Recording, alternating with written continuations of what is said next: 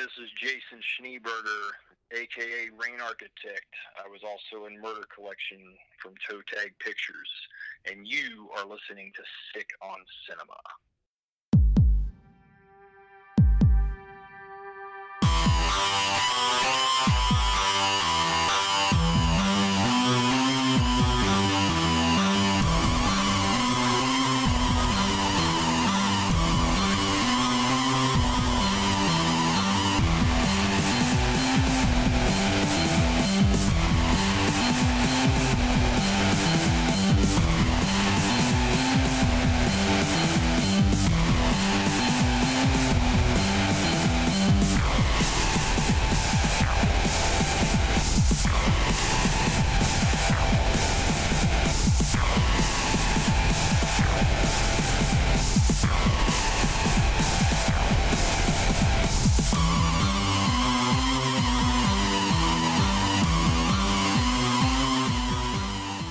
Hello, everybody, and welcome to Sick on Cinema.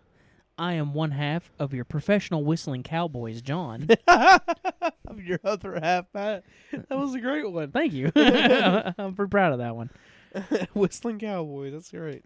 And, yeah, Here we are. 2 weeks in a row. This is special.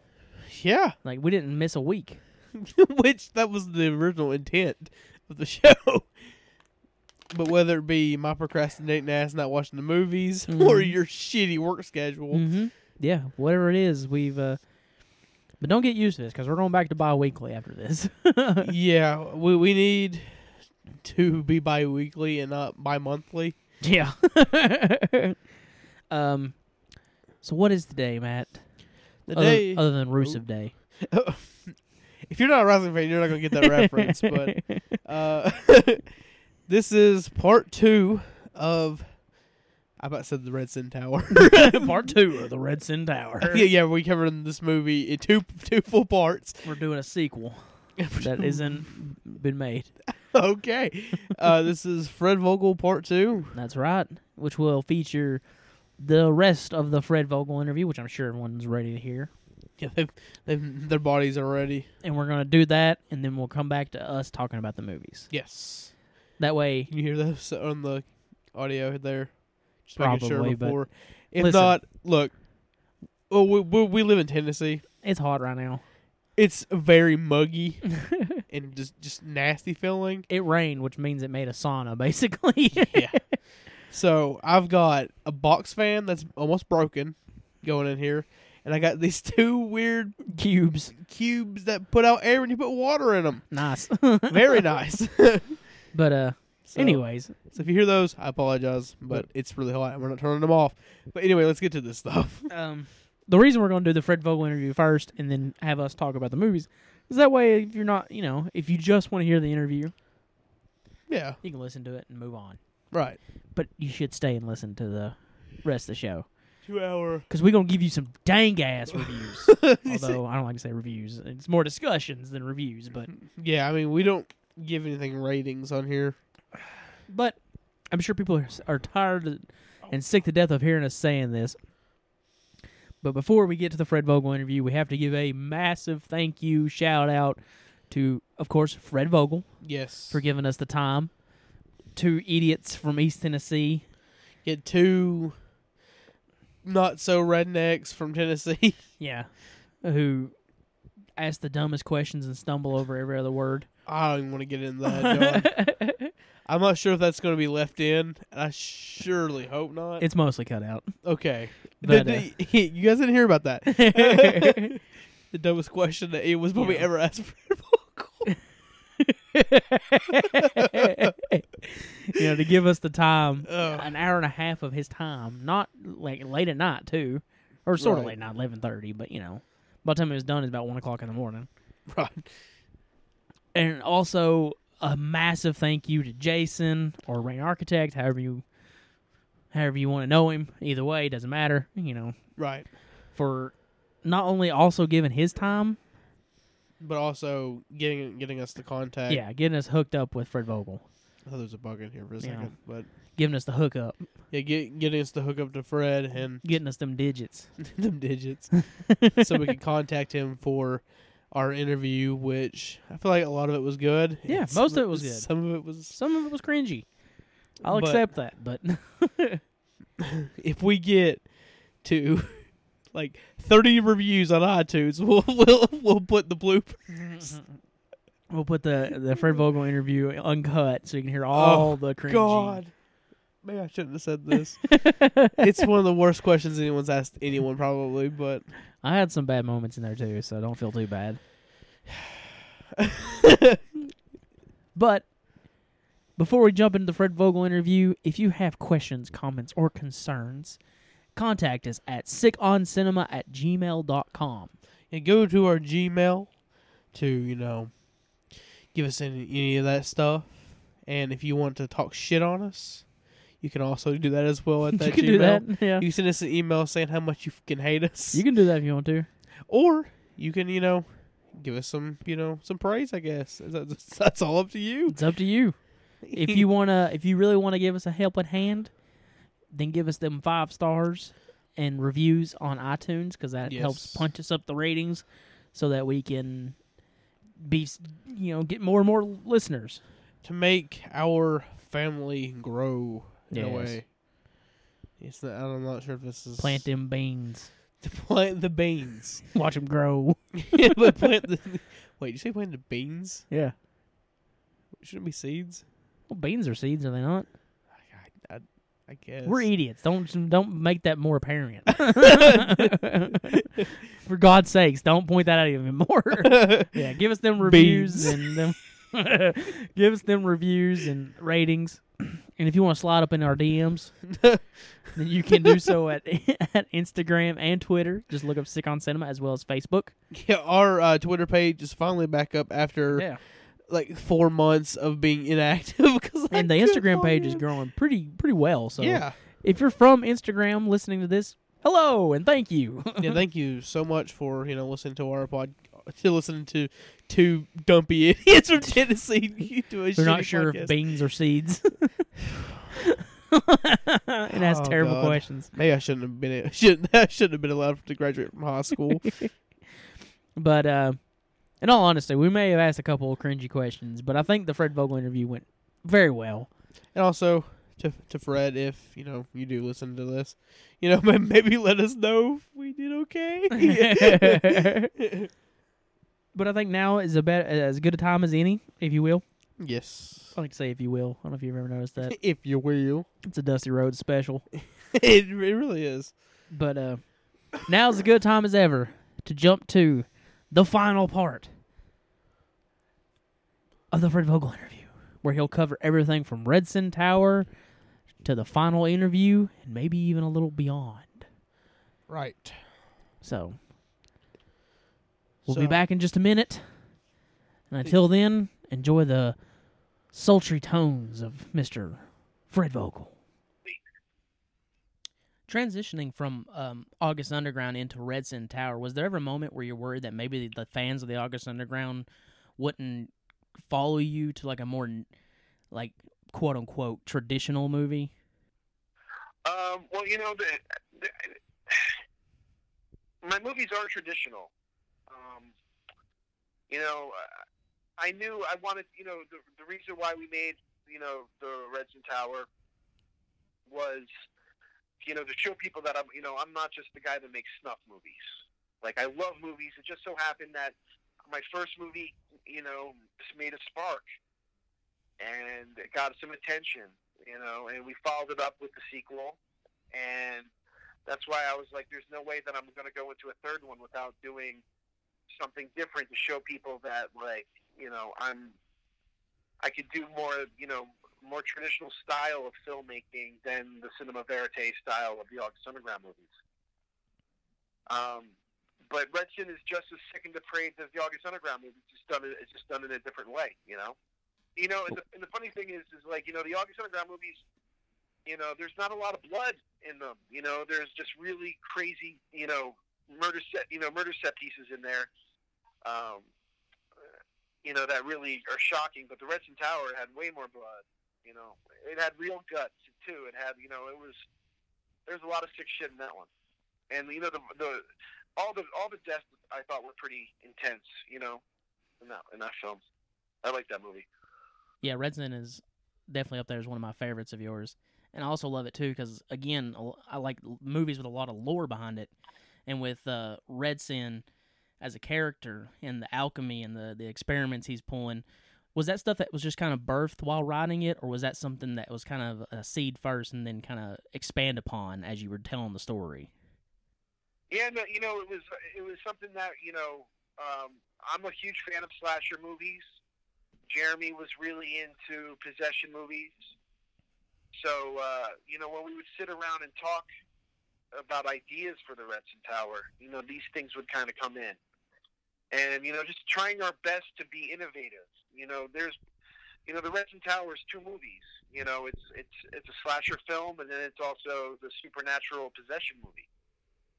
And you know, we really try to make it different for people, and not just like your tradition. You know, I know like from Dusk Till Dawn, you know, that's movies is two movies too. You know, it starts off like you know, a robbery movie, and then it turns into a vampire film. So you know, I like shit like that. When I'm watching the Redson Tower, all the characters seem so real. Like they seem like people you would meet, you know, like at a high school or, you know, at an event or whatever. Like, was there anything you were watching or listening to that influenced these characters? You know, so the Redson Tower was my like teen movie. You know, I knew that we needed to have a body count, and I knew that it needed to be, you know, teens or, you know, what usually is part of that equation. And I knew all those characters. Every single one of those characters I went to school with. And even though that you know, the script was written and I made the movie in my 30s, you know, I think I just turned 30. But, you know, it wasn't that far off, and I knew those kids, you know. And but I wanted to make it Pittsburgh. You know, I'm from New Jersey, so, you know, kids in New Jersey talk different and act a little different. You know, these guys were all from, you know, Western Pennsylvania, from Pittsburgh. So, like, the Phil Pepper character, you know, he's kind of like a North Side guy who has that, like, street kind of talk, but he's also, like to smoke his pot, and he's a hippie, and I didn't want him to be, you know, like a traditional Jason Mewes or a Spicoli. You know, and just, you know, just kind of and give all those characters, you know, something special, you know, that little traits of people that I've known in my life, and I kind of threw all that in there, you know. That's how you really create good characters. It's just by, you know, using what you know. On the 5-disc edition of Redson that y'all put out, which, by the way, is one of the best special editions I have ever seen. It's unbelievable. Thank you very much. Thank you. On the documentary, you know, something I didn't realize was you were kind of forced to change main characters mid-filming due to someone getting sick. How hard was it to adjust that and write that on the fly to kind of switch it up? I didn't handle it very well, but Shelby did. And Shelby went in there, and she, you know, she was able to rewrite the script. I was just so far gone into it as a director to, like, you know, where I needed to take the movie and which shots I needed to get to put it all together, because as I'm shooting, I'm editing in my head. And, you know, the movie was shot. We were waiting for a lot of the sets to be built, so we would shoot other stuff. So I knew that there was more stuff that I had to shoot with Billy. You know, Billy ended up getting Crohn's disease, and that's why he had to leave the movie. So there was a lot of stuff that was missing that, you know, and we had to get somehow. So we actually had to postpone for a while. And then when, you know, Billy was healthy again, he came back, and it was good for, you know, like after it was all said and done, like, I'm, you know, glad Billy's healthy and we were able to shoot that stuff. But it gave me that time to really edit the movie and tighten the movie to where I needed to be. And then I knew exactly what I needed to add. You know, it was just like kind of being finished with a paper, you know, 2 months early, but then you're like, oh, you know what? You get to work on it for another couple months. And that's what I was able to do with the movie. And I think that's why, I think the movie is it's pretty tight. Yeah. Story-wise and character-wise. I really love the final shot of the film where Mitch is carrying her, and it feels immensely classical. Like, it feels like it was very influenced by classic horror cinema. Was that definitely kind of something you were looking at, to homage? Yeah, it was just something that, I think we had 3 different endings written in the script of, like, what are we going to shoot? What are we going to do? Did the cops come up to the tower? Like that kind of shit. But when it all came down to it, we shot all day. I mean, it was like a 20-hour day. And I remember, like, even our sound guy was just like, Fred, like, I can't go in overtime here.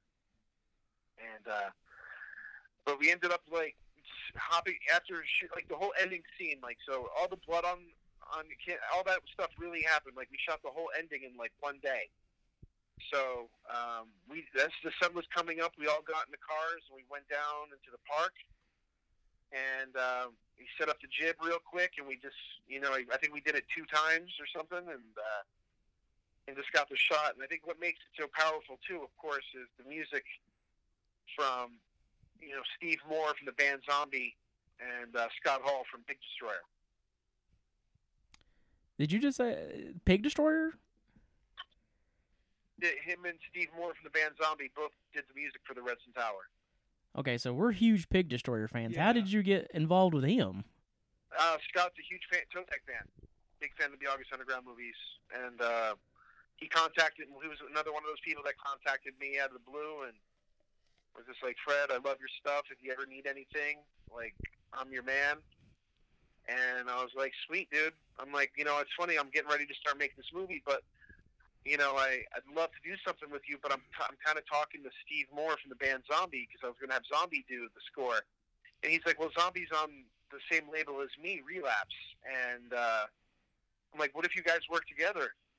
And he's like, I fucking love that idea. So, the piano pieces in the Redson, that's all Steve Moore, and then all that crazy noise and slithering shit going on, all those, that's all, Scott Hall from Pig Destroyer.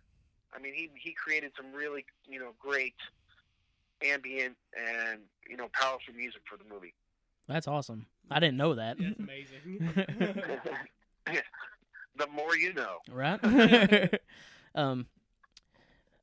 One of my favorite films of yours, just because I find it just immensely fascinating when I watch it, is Murder Collection, just because I feel that it almost seems more relevant today than it did when it was released, just due to, like, shock videos and, like, the deep web stuff that became immensely popular. What was the inspiration behind Murder Collection? What happened was, at back in the day, Toe Tag had a really awesome forum. Forums aren't really around anymore, but, like, we had this forum on the website where people would come and talk, and, one of the things that you weren't allowed to put up on the forum was anything that was real death. Toe Tag we make horror movies. It's all special effects, our love for special effects and horror and gore that way, but we do not tolerate, real violence. And somebody contacted me and sent me this video, and they're like, Fred, I didn't want to post it on the forum. I wanted to reach out to you first, but, like, can you tell me if this video is real? And this video was those boys from the Ukraine, I think it's called Two Guys and a Hammer, where they, like, murder this homeless man in the woods and laugh and giggle the whole time, and it was very reminiscent of August Underground. And it was absolutely real. But I showed that video to Jeremy, and I'm like, dude, we can totally recreate this. Like, and he's like, absolutely. I'm like, well, you know what? I'm like, this is the idea for the new movie. I'm like, let's create these real deaths. But, when you as a viewer watching this, you don't have to have that real sickness in your stomach of actually knowing somebody's being hurt. This is all illusion. It's all magic. It's all Toe Tag doing what Toe Tag does best. And we strove very hard to create ultra-real looking clips We shot this big, huge, segment that cost me the most money on the whole movie, and we didn't even put it in because one little thing looked real, not real, so it was taken out of the movie. Like, everything in there had to look 100% authentic for it to work. And at the time, you would see, clips of Murder Collection pop up on some of those real death sites, which I thought was pretty crazy that, it looks that real that people are thinking that it's real. So that's how the idea came. Yeah, one of my favorite segments from that is what I'm assuming is the serial killer who brings in the two people who are completely dressed down to underwear and whatnot. I got vibes from like John Wayne Gacy and stuff like, people like, him. Yeah, that's the thing is, like, with the Murder Collection, even though there's these murders happening, there's always like some sort of consequence going on, like how the boys turn it on that guy, and how it's as much as I love violence in movies, I don't want to promote violence, so I always kind of put like, hey, this isn't good. You know what I mean? Like, it's a little undertone of just so you can taste the flavor to let you know that, I'm using this as an artistic merit, and not just because I like seeing people in pain or, people hurt or being murdered. My cousin was murdered right before I made the Redson Tower. So real violence has happened in my life, and it actually made me question my own time as a horror filmmaker. I thought about, actually giving it up and, doing something else. But I just love the genre so much that I don't want to leave it. And, even when I kind of, take a breath from it, it's still there. It is interesting to think about when these videos, like you talked about, the guys with the hammer or one lunatic, one ice pick, when they hit the internet, they do become like almost like a phenomenon. What do you think it is about people and their curiosity towards these kinds of things? I think we're all curious about our own mortality. We don't know what happens when the lights go out, when we die. And, nowadays we're just so desensitized, by the videos we do see. Back in the early 2000s, you had to really search out, videos like that. Now it's on your Facebook feed. Now it's on, World Star. Now it's, what I mean? It's all over the place is watching, other people do horrible things to other people. So, unfortunately, it's a society that we live in right now. It's just that everything is uploaded. There's a video clip for everything, There's the famous story that you talked about quite often, that when August Underground came out, you were going to leave it on like park benches and stuff like that. Do you think had you made it the day that maybe you would have went the deep web route or like Live Leak or something like that? I don't know. I never really thought about it. I doing it that way back in the day was because at that moment in time when I made August Underground, the Blair Witch Project just came out, and those guys had such an amazing marketing campaign behind that movie, and people believed that was real. Like, the Blair Witch was real. They had a website, and it was just all new. 1999, early 2000, it was just so all new. The internet and all of that. And, I thought with August Underground, if I left it and, like, let people find it, like, it would, the news would pick it up and be like, oh my God, there's like, a killer tape going around.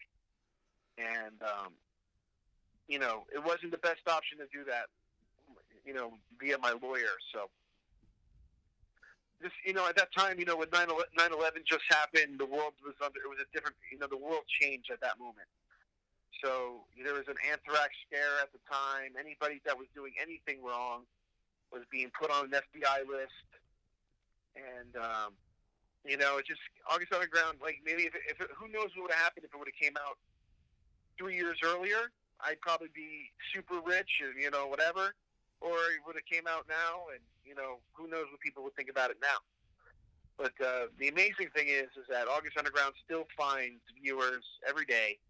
Somebody new is discovering it, and people still care about it. And I think a movie that's 17, 18 years old, people still give a shit about. It's pretty amazing. Especially now, since everybody doesn't give a shit about anything. That's true.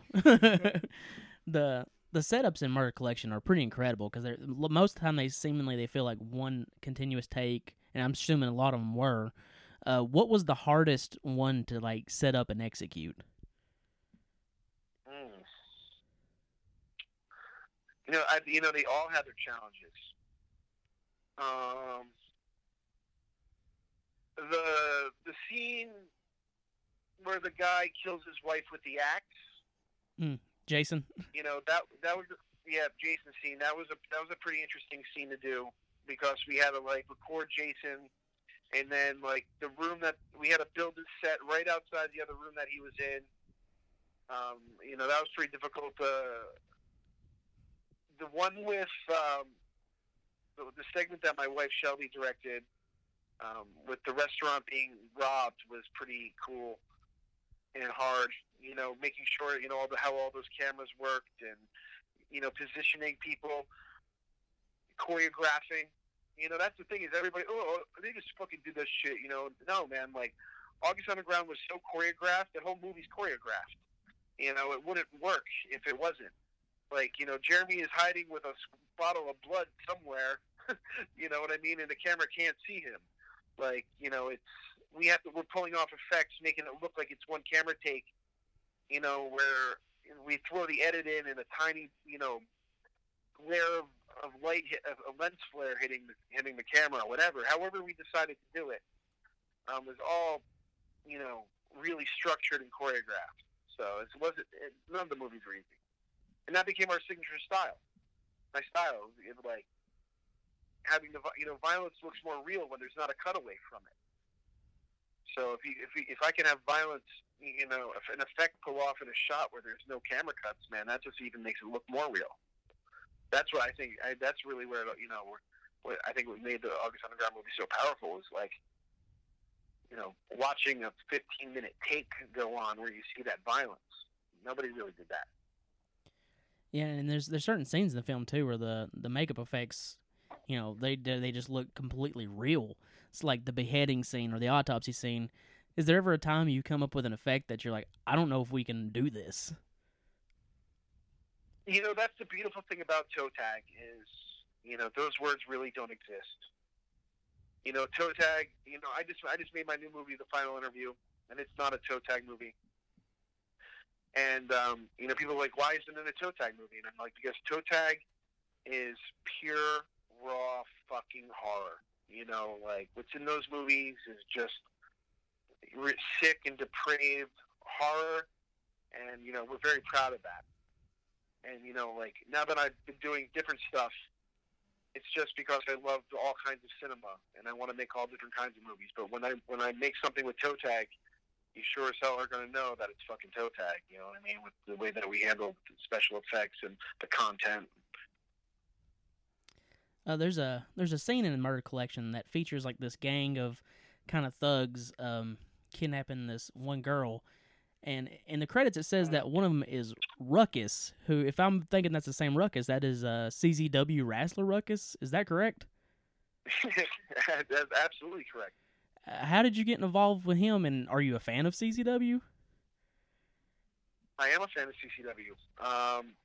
At that moment in time, I had a friend named Billy Graham who was a manager over at CZW, and he'd be like, Fred, there's this guy here, Ruckus.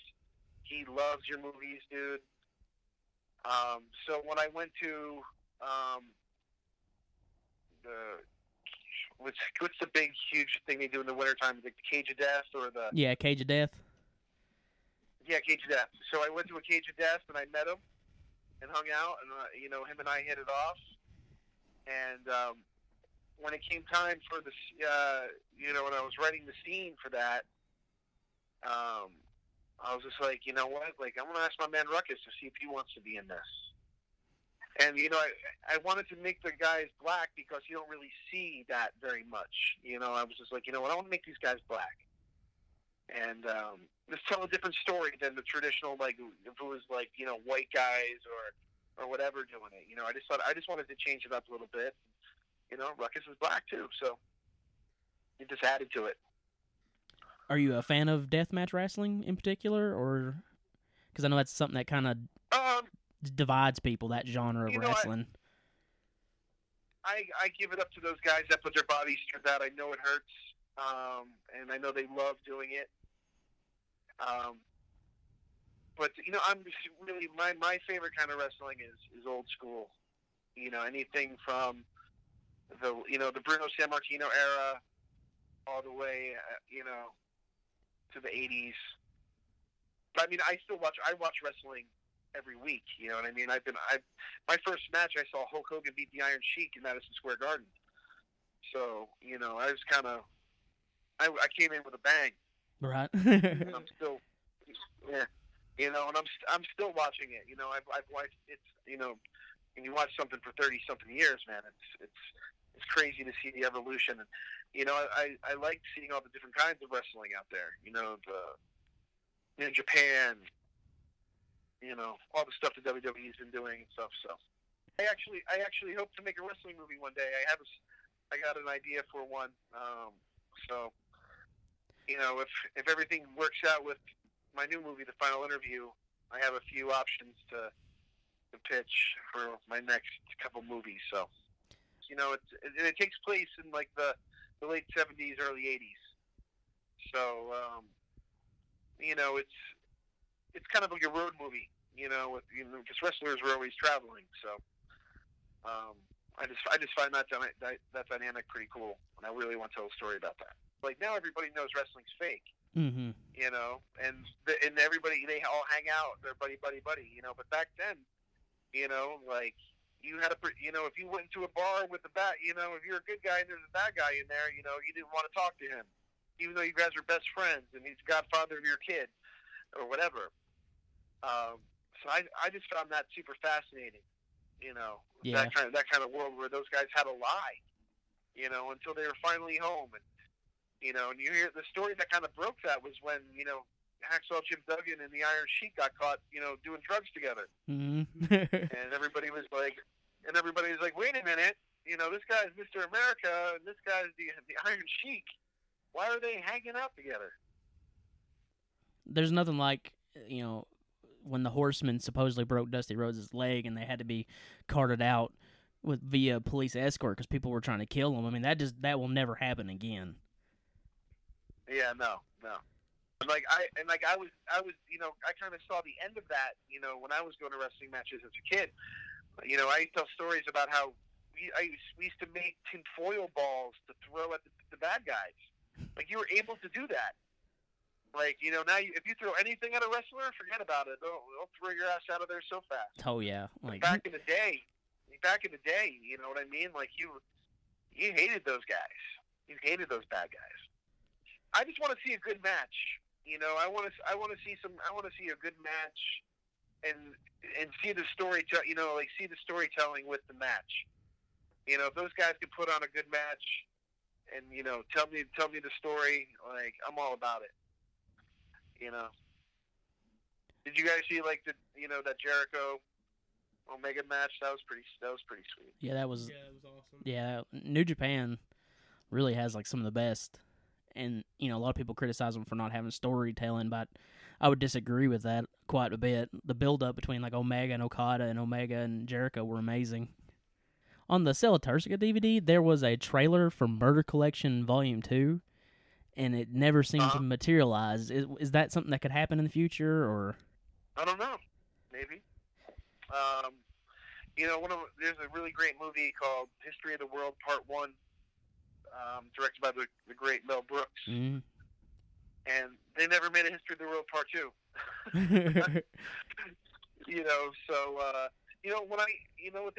maybe there will be another Murder Collection when I have something to say. I just don't make movies to make movies. I make movies when I have something to say and I have a story to tell, and my passion is going 100 miles an hour, and that's really what drives me as a filmmaker. I just there's a lot of filmmakers that just kind of make shit to make shit, and hey, that's cool, but for me, I'm a different breed. Like I try to put everything that I have into my films, and it just takes me a little bit more time. I want them to be the best. Masthead is a film I've not really heard you talk a whole lot about. Just and it's a definitely an odd one because I know it's the first time you kind of worked with somebody outside of Toe Tag with the writer of Cigarette Burns. Where did this whole thing kind of begin? I was contacted by Scott Swan, and when I looked him up, I saw that he co-wrote Cigarette Burns for John Carpenter, and I'm like, wow, that was my favorite episode. And Toe Tag, one of the things we always talked about at Toe Tag was like, we want Toe Tag to be a place where filmmakers can come and make that raw movie where they don't have to worry about, ratings or whatever. Like what if Quentin Tarantino wanted to make the sickest movie ever and he came to Toe Tag and, we did the effects and, he kind of was able to play in that world. We always kind of like dreamt of something like that, right? But, Scott Swan, all of a sudden something happened. It's like there's that little spark. Here's somebody from Hollywood contacting us to make a movie. And, we worked with Scott on this project, and it was just too difficult. There was no way that we could raise kind of money. It was just a little too big. And we had to change it up a little bit, and Masthead was born from that. And, Scott came in from California, and I pretty much, I cast the movie. I got everything ready for when he got here, we'd be able to start shooting. And I didn't know what to expect. This is a Hollywood guy working on big Hollywood movies, and I'm an underground guy making movies for, $50, just trying to, do the best that we can with a small crew and just the way that we do it. And, when Scott got here, he loved that. And, we just had a blast making that movie together. And I mean, in that movie, it's funny because like I watched Masthead not too long ago with the audience, and I'm like, man, I can't believe how filthy this movie is. Like this movie is just like, it's just filthy.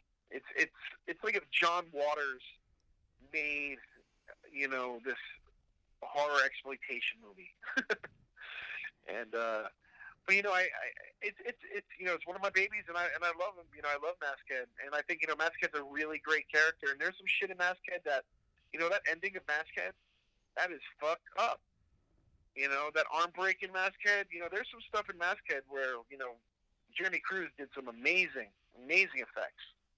Yeah, it's I enjoy it quite a bit because like you have these like very bizarre off the wall characters kind of combined with like some of the most brutal kills that y'all have ever put to film, really. So it's like the John Waters thing is a very good description of it. It's it also encompasses a lot of like fetish stuff. Did y'all do research kind of to incorporate a lot of that stuff into it as well? Yeah, we did. I've always the adult movie world has been not that far from me. When I was younger, I worked for a company that was an adult movie company. I have a lot of friends in the adult business. So like I know that's a whole other kind of world, adult movies. So wanting to show that side of it, that world of it, and I also believe Masthead's like a fake world, where violence and death is real. You're able to make videos of this stuff. So, it's, Masthead isn't real by any means. That's a fake world. But, we, of course, but we play it straight. So, people think like, this is what it is. But, it's, Masthead is, it's a very interesting, it's a very interesting movie. And cool, and really fun characters too, like, the cowboy and, of course, there are two lesbians, Sue and Maddie. Those guys are a lot of fun. Cowboy is one of my favorite characters in your one of your films. His stories are fantastic. Was that written word for word, or was there some improv in that? No, that's word for word. Scott's a wonderful writer. And now Scott is Rebecca Swan. So, so it's interesting for me to be talking about him back then as Scott, but now he's transitioning to Rebecca. And but you can definitely see like his dark sides of things, and his little hints into these movies, that I didn't see then that I see now. You know what I mean? So it was interesting, and like just again his talent. He's one of my favorite she's one of my favorite writers, and we did the final interview together. My next project, Pittsburgh Body Removal, we did together. So we have a really great relationship when it comes to creating really fucked up stories. The design of Maskhead himself, it's a little reminiscent of the cover of Dead Next Door. Did that play any influence on it, or was that just kind of have a happy coincidence? It's definitely a happy coincidence. Dead Next Door is underground independent achievement. That movie was one of those movies I saw when I first moved to Pittsburgh, and was like, holy shit, they made this movie not far from here, for no money, So Jared Bookwalter, that's a good one. But we didn't, Maskhead was, Jeremy made that mask, and then I kind of drew up a character what I thought he'd look like with, being kind of burnt, scarred, and he has the bandages and things like that. Again, I really love the fact that like you don't spoon feed everything to the audience. Like Maskhead, like he's bandaged and they're constantly wrapping him up, but you don't know why. You don't know who this person is. But have you ever been kind of criticized for that? Like people have been really frustrated that they don't know exactly what Maskhead is? No, I don't give a shit. That's good. No, really. Again, I'm an avid reader. I like to read. I like to use my imagination. If I can do the same thing a writer does through, text, if I can do that visually, but still make you use your brain to think about what's happening, that's what I want. Hitchcock did it masterfully. Kubrick did it masterfully. You know what I mean? I'm doing it with, an underground sentimentality. So I'm always trying to, throw those little bits of, those little nuances in there and let, the viewer kind of take them as they will. It's hard to talk about. And let my movie sit with you for a few days, Like, I hope when you watch a toe tag movie, you just don't forget about it. But you know what? You think about it for a few days and like, man, that shit was fucked up. Remember that scene? And you talk about it and you play it over in your head a bunch of times, and that's all I hope for. It's hard to talk about Maskhead without bringing up the Maskhead song, which I think is hilarious and awesome. Where did that come? Like, how did that come into existence? Because it's amazing. So Danny Inks, who is one of our leads, she was a singer. So, when we were doing all the sound design, we were inside a studio that we were able to. They record a lot of music, and one day we just sat there and we're like, hey, we need a theme song for Maskhead. And we just came up with those lyrics, and Danny sang it, and the master technicians working the board, really helped out and made it sound big and fun, and it's a fun little theme song. Transitioning into the Cella Turcica, which to me that's my favorite movie, but it's also the one I've watched the least just because of how raw and emotional it is, more so than the disturbing films like August Underground. where did the ideal for Stella Turcica come from? You know, at that moment in time, Toe Tag was changing. You know, it was going through this big change. You know, we were going into the next phase of our existence. You know, Christy Wiles has left by that time. You know, she was out at Murder Collection and Masthead. She wasn't involved in any of those movies. So, and then we were also, you know, at the time, Toe Tag had this big studio. It was like a 7,000 square foot studio, and our landlord ended up acquiring the buildings illegally, and it was forcing the city was forcing all these artists out of their spaces that we were paying for 3 years. So there was just a lot of drama going on in the life, and it was just like, you know what, like why we have the space and we can do something right now, like let's make something. And you know, the idea of Stella Turcica came in of just something that was, you know, what was kind of going on at the time, like, you know, how we're just being lied to by the government. We don't know what's going on with our soldiers over fighting the war. You know, we just hear what's on the fucking television. You know, and Jeremy's cousin was, you know, a soldier, and he would come back from his tours of duty and he'd tell us all kinds of shit, and I just remember being just so blown away. I'm like, oh my God, man! Like I didn't even know any of this stuff was going on. So, you know, it was kind of born out of that. And I knew that, you know, this was going to be a next step in Toe Tag, where I wanted to have a name in one of the movies. You know, somebody that would help sell the movie a little bit. And, you know, we thought long and hard, you know, do we make the story about the father, or do we make it about the mother? If it's a male, who are we going to cast as the male? You know, at the time, I'm friends with Gunnar Hansen, I'm friends with David Hess, I'm friends with, you know what I mean? Like, I was friends with all these great horror icons that I knew that I could pull in.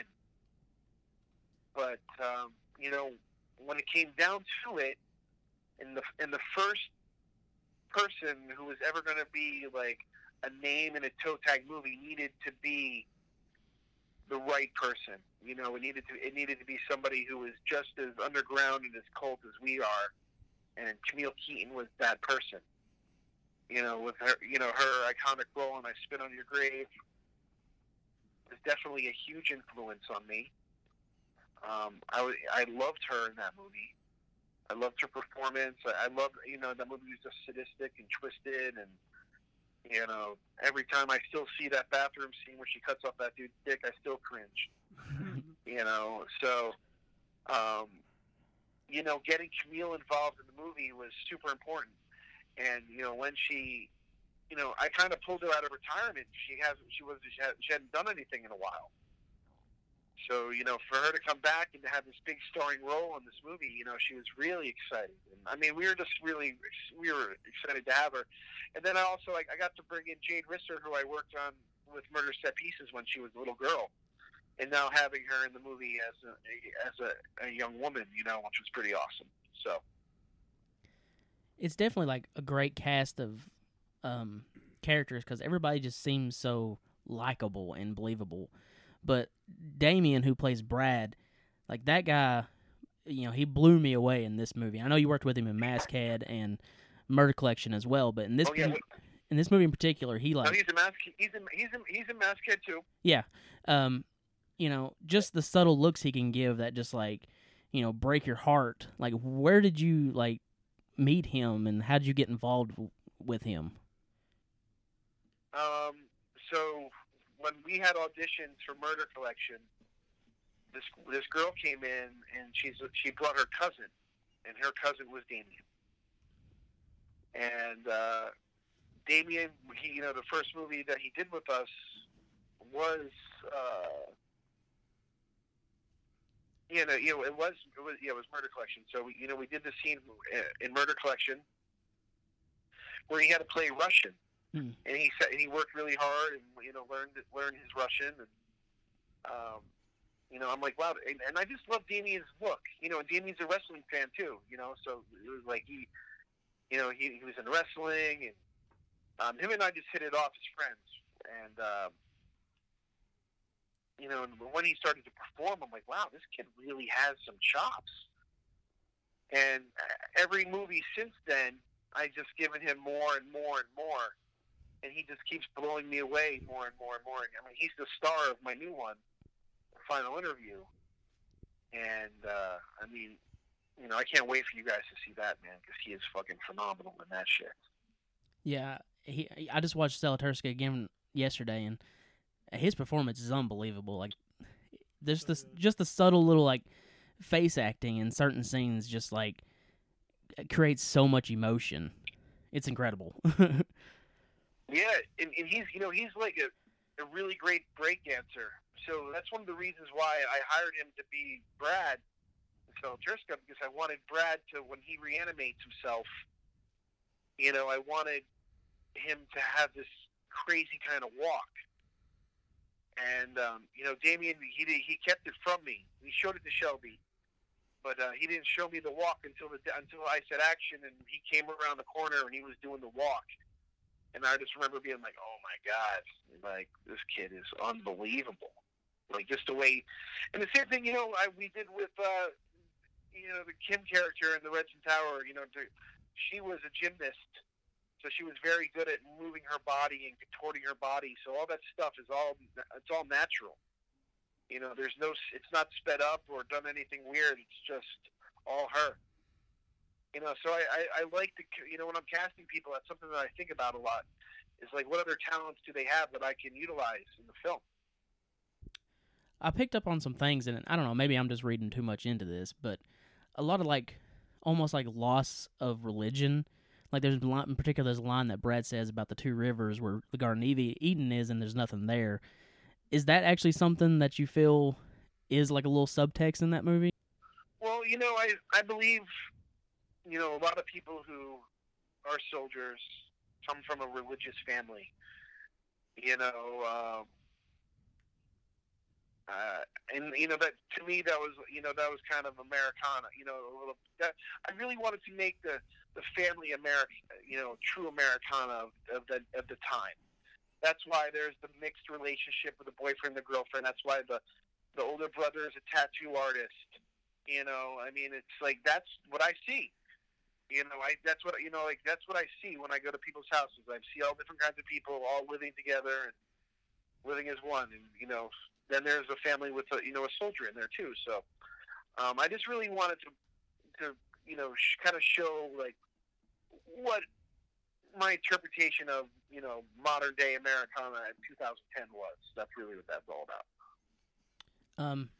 I don't know if you've heard, there's a term that's been going around, post-horror, which is basically movies like The Witch and stuff like that, which are very drama-based, but also horror films.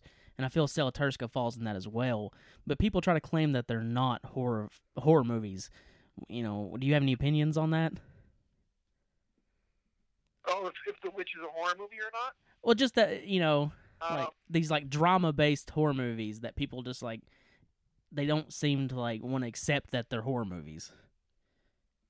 Yeah, I mean, it's hard. It's really hard to say. Like, I hate classifying things and, you know, putting things into genres and subgenres and stuff.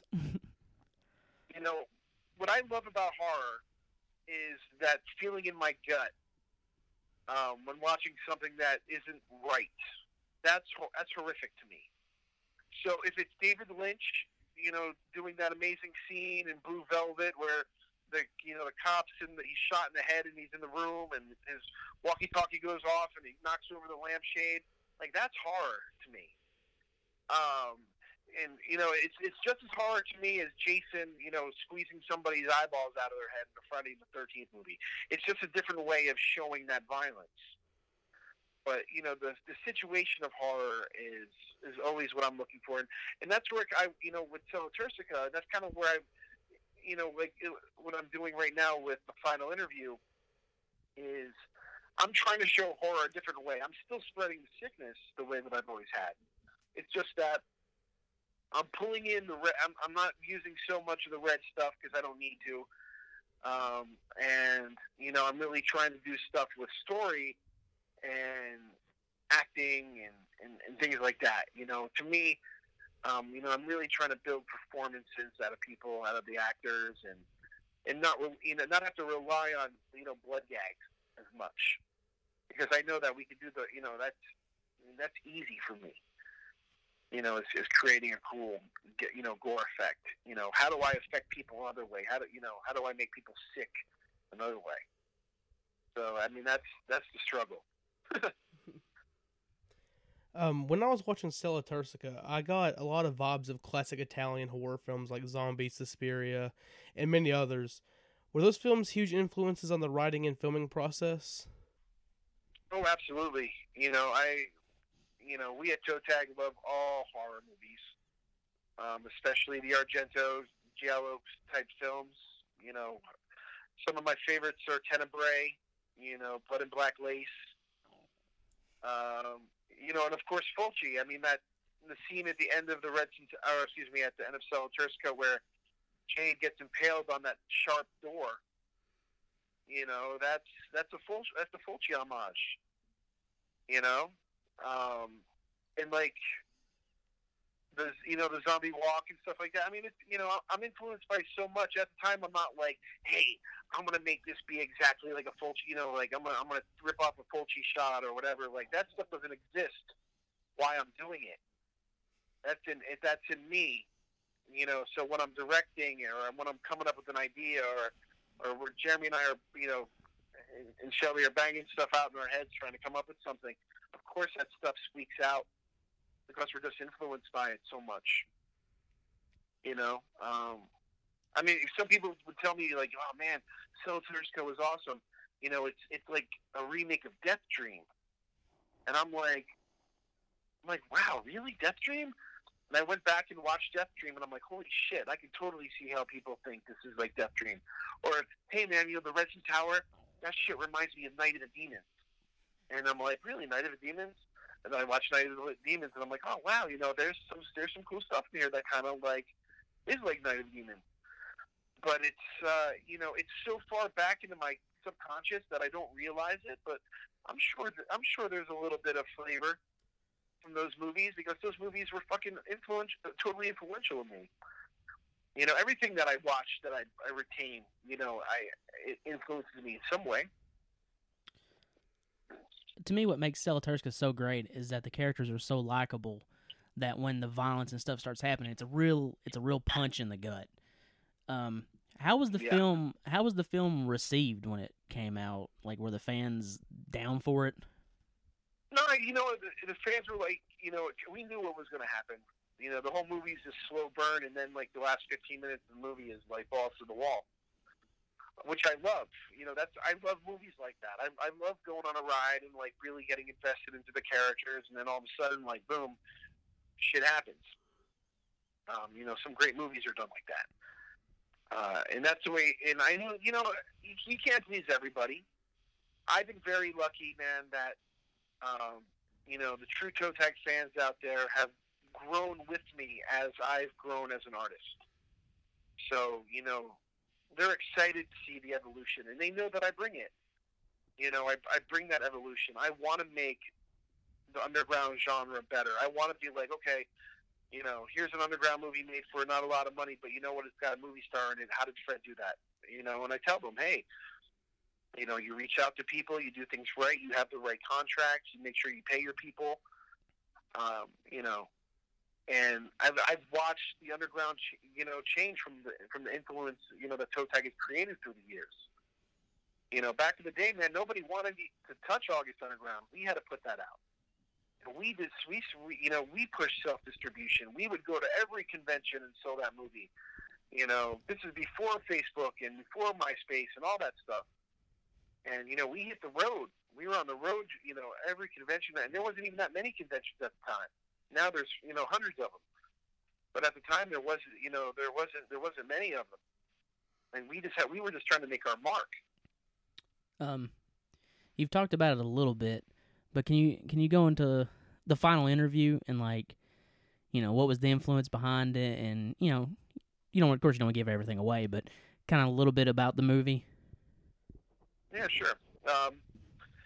So after I made Stella Turcica, I pretty much told Shelby and Jeremy, like, listen, I'm not making another toe tag movie until, or even I'm not making any movie until I make my movie Pittsburgh Body Removal that I've been working on.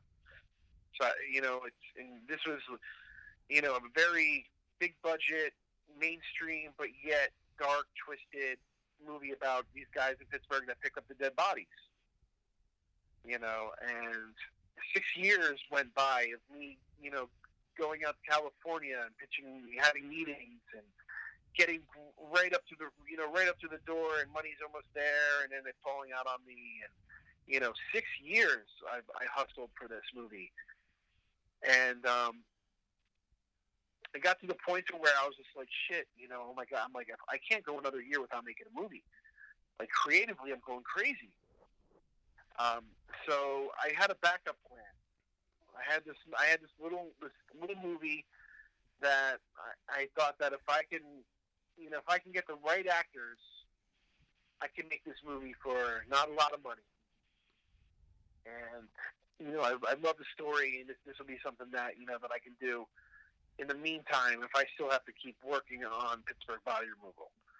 And once the money fell out again on Pittsburgh Body Removal, I was just like, well, now fuck it. I'm making the final interview, and I'm gonna use my own money, and I'm just gonna make this movie. And that's kind of like what happened with this. Like, it was out of I had to go into a smaller bracket because I was aiming. I'm trying to make a Pittsburgh Body Removal for $1 million budget, and now I had to completely scale that way back to something to where I can finance it and make this little movie right now.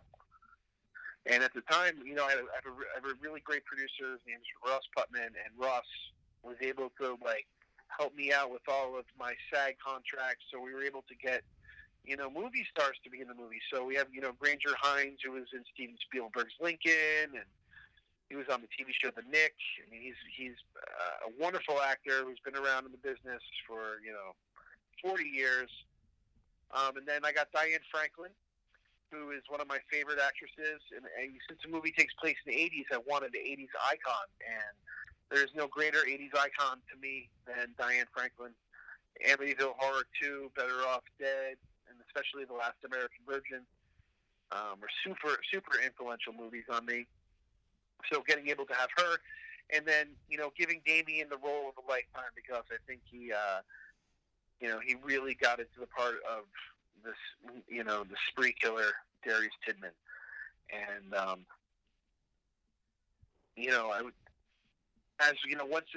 once the cast was put together and we were able to make this movie, we shot the movie in 9 days. But we got a chance to shoot inside the Greensburg prison, and we built this amazing set where we shot the interview. But I haven't seen anything like this movie.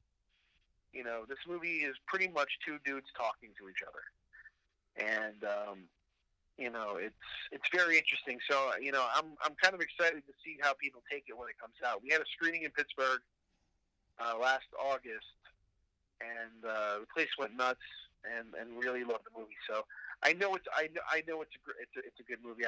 I'm not sure how other people are going to think about it. Is there any timetable on when we maybe can see when the movie will be coming out? So right now, I just got back from Los Angeles finishing the color correction. So this is like my biggest movie to date.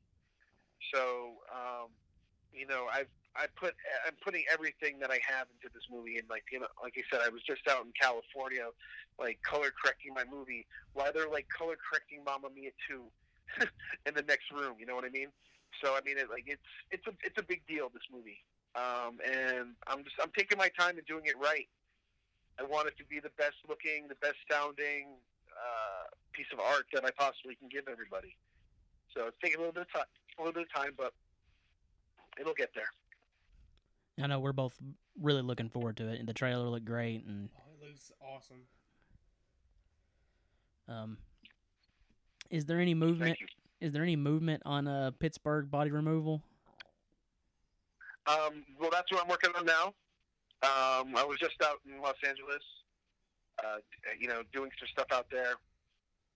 So I'm kind of trying to, set up meetings and raise the money for this. This is a big movie. So I'm hoping that some of these other producers out there can see what I've done with this movie, The Final Interview, to where it'll be a good stepping stone for me to get Pittsburgh body removal. Well, I think I was trying to make a big, huge leap, and that in that time it was just like one of those things where it's like I could see the goal, but I can't jump that. It's too far for me to jump, so I had to jump to a middle ground, which was The Final Interview, and I learned so much on that movie. It was the first time I had a movie. We had a movie trailer. You know what I mean? It was. It was the first time I had a lot of stuff that I never had before. Couple of random questions for you. To you, what is the scariest and the most disturbing movie ever made? Well, I don't know, man. It's a G.G. Allen Hated. It's a documentary, but that shit is very disturbing. I remember the first time I saw that, I was like, oh, my God, how can this person do this? So that kind of bothered. But as a movie, I think of films like Aftermath, Last House on Dead End Street. More those are definitely more of the sick, disturbing kind of movies. And anytime you mix like sex and violence and something like that, that's that can definitely hit a nerve. Last House on the Left. Yeah. I mean, granted, these movies are 40 years old, but still they're just as powerful now as they were then. Texas Chainsaw Massacre. What are some of your favorite non-horror movies?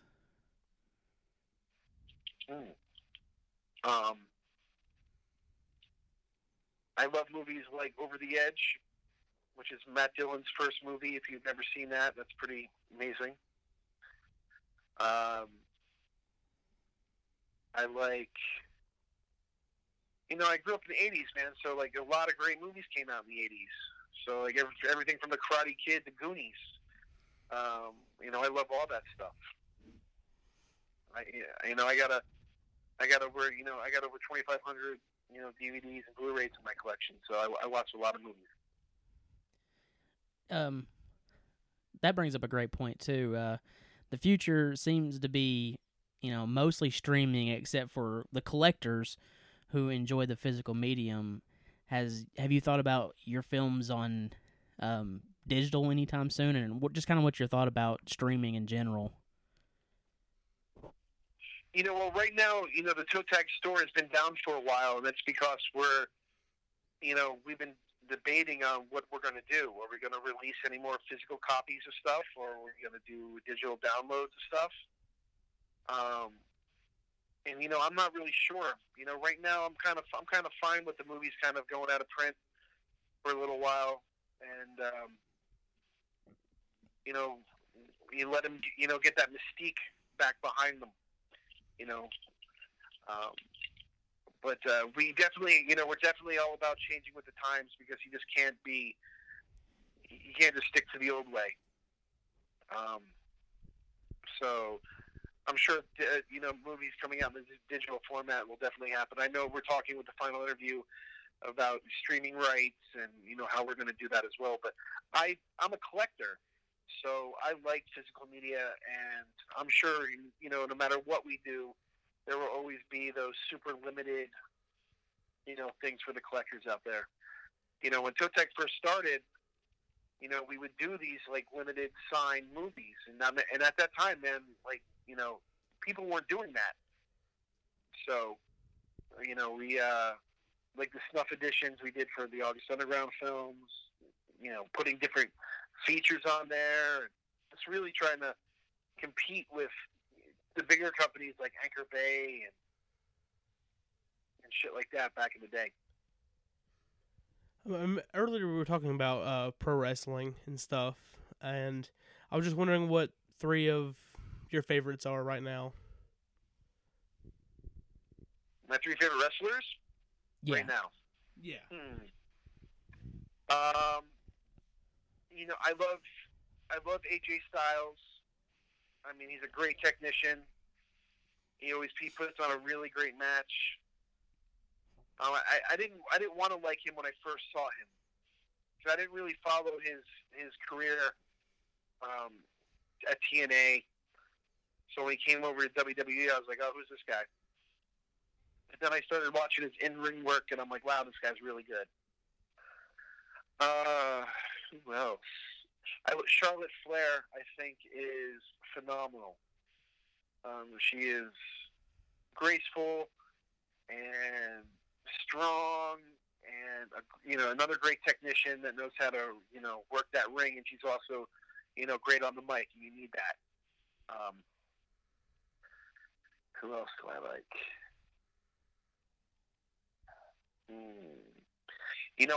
I like The Miz. He's a veteran, but again, he's a great heel. He knows how to work that crowd. He's also a great in-ring performer. And this guy was a fan first, so I can relate. As being a fan of horror and be able to live the dream. He is a fan of wrestling and was able to live the dream. So those are a few. And we're back. That was literally 10 seconds for us. Yeah, it's fun. Magic of editing. The magic of editing.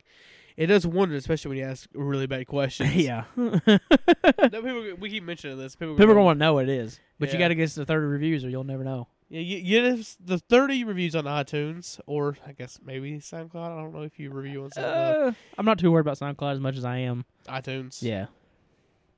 So, yeah. Yeah. And you'll hear it one day. If we can get to at least 30 reviews on iTunes, I brain farted.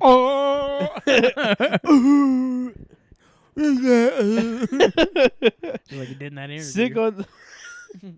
Sick on Cinema, the podcast that makes just noises. Sick on Cinema, the podcast dedicated to mental retardation. Maybe that was a bit risky to say. If you're listening to this, my God, come on now. We're talking about, last week we talked about movies that featured necrophilia, pedophilia. Come on. Touche. Anyway, let's get to this. We're going to get into the movies now. Starting with 2006. Yes. Fred Vogel's. For some, maybe would call it his first narrative film.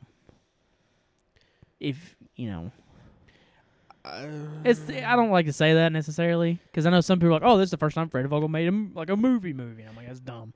I think this is the first time he made a movie that's in the traditional filmmaking style. Yeah. But even then, I hate saying that, because I don't know. That makes it seem, makes the August Underground movie seem more diminished. I don't know how to say this. It's the first time he made a movie that most would consider your normal film. This isn't like a found footage film. Yes. This is a narrative with a cast beginning, middle, and end. Like every other movie you watch that's not found footage, this is this. So, but anyways, after that long, dumb explanation. God, we're bad. This is what is late. Maybe it is very late. We got a late start on this one. Yeah, you were busy. So, this is The Red Centaur. Right off the bat, the character of Mitch reminded me of Elliot Rodger. Mitch bitch. Mitch bitch, yeah. Did you get any vibes from that? Well, the first time I saw it, no, because I didn't really know. I don't. Oh, of course, but and probably because I saw Red Sin such a long time ago. I guess I just never really combined that together, really. Yeah. But Mitch would definitely be an incel, I think. Yeah, he definitely feels like one for sure. But people are like this. People are like him. Oh God, yeah. And he pissed me off throughout the movie, and it pisses me off in real life. So your plot for Red Centaur, at its absolute core, is a pretty simple horror film plot. Right. Where you have a group of friends, some fresh out of high school, some not. A group of teenagers. I don't think they're maybe. teenagers, honestly. Adults. Yeah, early adults, Young adults. young adults, are going to go to a party that gets busted. So they got to figure out where they're going to go party at next. And one of them's like, hey, we should go to that spooky tower up on the hill, the Red Sin Tower. And they go and they party, and spooky, scary things going to happen. But that's only at its basis. When you expand that out a little bit, you also have a subplot featuring one of the girls' exes, Mitch, who is a psychopath. Yeah, he's a piece of shit. Who can't stand the fact that she's broke up with him. So he begins to stalk him down, basically. Again, it's great screenwriting, Mhm. or I probably should just say writing. Well, screen. Yeah, it's a great writing. Screenplay. Great, like all the writing seems so realistic. Like a lot of these guys in this group, well, not necessarily. You know what I'm trying to say? Yeah. A lot of people in this group remind me of people I would hang out with Mhm. and just goof around and have a good time. And some of them, They're kind of jockey. they're kind of jockey. That's not people I'd hang out with necessarily. Yeah. But You also have in this film as well the backstory of, was it Mateo Redsin, yeah, the man behind this castle who practiced alchemy.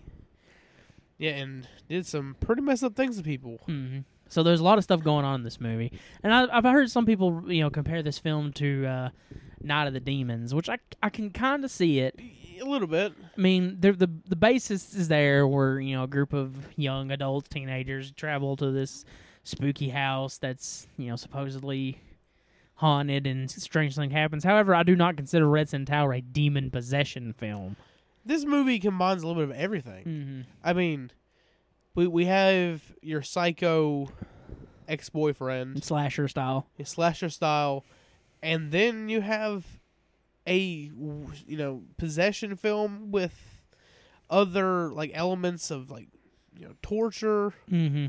and all kinds of crazy stuff. Well, like to me, it's like people do become possessed in this film. Yes, But I would not call it a demon possession film because most of the kills and the danger aspect of the film are not from the possessed people. It's from the unknown forces that lay within the Red Sin Tower itself. Yes. Which, I mean, the exterior is different than the interior of the Red Sin Tower. For obvious reasons. Most of the time that's how it goes. Yeah. But they gel very well together, and together create a very good sense of dread. As a cohesive piece. When you see it, you're like, "Ooh, that's spooky." Oh, yeah. Like you're ready for it. And like you said, the writing is very good. The characters are, for the most part, all likable, minus maybe two. Right. And at times they can be kind of shitty people, but they're not. I don't know. They're. I feel like they're very, very realistic people. They're very realistic people. Yeah, They all have their flaws, and they all have their, their. I'm trying to think of the word for it. Like the flaws. I was gonna get that reference either. Their but character quirks. Yeah. There you go. It's just like the people who are that you're supposed to like are immensely likable. Right. Like your main girl, the kind of hippie couple. By the way, seeing Fred go from a psycho killer to a pot smoking hippie Mm-hmm. was such a drastic change, and a change I was not prepared for in this movie. It's very funny. It is very funny. It's a great cameo. Yeah, it is. The movie's a slow burn in an excellent way. Oh yeah. Because you really get time to be with these characters, and like take for instance the big football player guy, right? Yeah. He, when you first get to know him, he seems just like an oafish asshole. Right. But the more his character kind of develops, the more you're like, I like this guy. He's not a bad dude at heart. Right. So when bad things happen to him, you're like, oh shit, Oof. Yeah, exactly. The character development's very good in this film. Is basically what I'm getting at. Like, Also, something else I'd like to mention that adds to this, that makes the screenwriting so well as well, is in a lot of horror movies, the jokes they throw in there are very miss with me. Mm-hmm. In this movie, there are parts where the jokes, when they're correct, make me laugh. Yeah. Like, it blends, the horror with, the bits of comedy very, very well. And it's good because that also adds to the slow burn aspect of it, because it just, like, it keeps... It doesn't necessarily put you in a false sense of security, but more like, it just creates that, something bad is going to happen, so the more that, like, these kind of, like, fun aspects of it too, you're like, damn, when it kind of breaks down into the horror aspect of it, it makes it that much more poignant. Yeah, and when some of your favorite characters get, took out, it's like, damn, that sucks. Yeah. Some masterful effects, again, by Jeremy Cruz. Oh, my God, yeah. Like, just some really, really cool, like, this time not just, like, gore effects, but great, like, paint work. Oh, yeah. On the, like, some of the characters. And some cool monster designs as well. Yeah. And one in particular, this weird bird thing. Yeah, it's like a weird, like, gargoyle. Birdie. Yeah, bird, like, dinosaur-looking thing. Yeah. Like, just some awesome work by Jeremy Cruz, which that guy, Jesus, He deserves more props in the effects community. I mean, if you're making a horror film and you can afford Jeremy Cruz, then you're doing yourself an injustice not bringing him in. Yeah. Him or Marcus Cook, that's the two guys. Those are the two To me, guys. that's the standard bearer of makeup effects. Yes. I was going to say something, but I kind of... Oh, sorry. I probably talked over your teeth. Forgot it. I'm bad for that. Just keep talking. I'll remember in a second. Yeah, I just like the build of everything. Everything, all the pieces fit so perfectly all the way up until the finale, which, the finale's really crazy, honestly. Yeah. But also very subtle. Also, a question we probably should have asked Fred about this movie is the building itself, the Mhm. Redstone Tower. Yes. Like, I know a lot of it was made. Yeah. And it looks great. Like, if all of it was made, then that's insane. Well, I think Christy Wiles, who is from Mortem and Penance, Yeah. is the one behind, like, the set design and stuff. Like, set design and costumes. I could be wrong about that, but I'm pretty sure she was the one who did that stuff. See, it looks crazy. Like, it looks like you would imagine it would. Mm-hmm. And man, this movie may be my favorite that Fred's made. It's an awesome little horror film that I don't think actually gets the credit it deserves. Like, I think a lot of people are like, "Oh, it's Fred Vogel's best movie," but I don't think it still to this day does not quite get the respect it's due. Right. Because it's just a really fun horror film that kind of still pushes the boundaries, though. Yeah, I mean, there are moments that are, pretty extreme, pretty rough. Mm-hmm. But at the same time, I don't think there's any moments really in this one that are just as bad or worse than some of the stuff you see in the Hawks Underground trilogy. It still takes toe tags, like, toe tags kind of like viciousness and its grisly imagery, right? Yes. And combines it with a more 80s style horror film to create this cool little hybrid of, like, being very visceral while still being manageable for a more mainstream audience. Which there's stuff in this movie I feel like most, I wouldn't say necessarily casual horror fans, but excuse me, people who don't really get involved in a lot of the extreme stuff. A lot of stuff they could probably handle. Mm-hmm. In comparison to films like a Serbian film where it's just and Mortem, which is just relentless assaults on your senses. Mm-hmm. And I want to clarify my statement just a little bit. I'm not saying that Fred Vogel made this to be a mainstream horror film. Oh no, I don't think that was ever. I think he absolutely made the movie he set out to make. Oh, of course. Like, he was never, like, bending to the whim of a mainstream audience. What I'm saying is, like, it kind of combines toe tag's very visceral style and melds it with something that's a little more palatable for a mainstream audience, more so than, say, the August Underground films. Yes. But the movie, like, great atmosphere, great soundtrack, which, you know, in the interview we learned that freaking Pig Destroyer, Yeah, this is sure I'm wondering. yeah, you know, the Which guy, no one's seen this, well, but Stephen Moore, I believe his name is one of the guys, and he wasn't the only guy. The guy's from Zombie, I believe, is the name of the band. I think so. Did the soundtrack, but Stephen Moore did some of the stuff he's from Pig Destroyer, so that was really cool to find out. Yeah, that's crazy. I love the final shot. I love the characters. Yeah, all the characters are either relatable or you just, you know, you want that character dead. And to meld this supernatural horror film with, like, this, like, dark drama of, you know, a lover scorned, if you will. You know, it's such a really cool ideal. It's not done extremely often, Mm-mm. though, is it? No, you know, but some people will watch it and be like, this is boring. But that's just, you know, it's like, you gotta have patience. It pays off. Also, I feel like there's two ways to introduce someone to Fred's films. Either go with this one and, you know, ease people's way into, you know, the more Toe harder tag. stuff. Or just drop them, you know, headfirst into the depths with the August Underground movies. August Underground, bitch. Deal with it. Deal with it. Deal with it, bitch. That's what I did. Yeah. I watched the first three back to back. We wanted to cover the August Underground films as a whole. Yes. But this actually came out in between Mortem and Penance. So, yeah.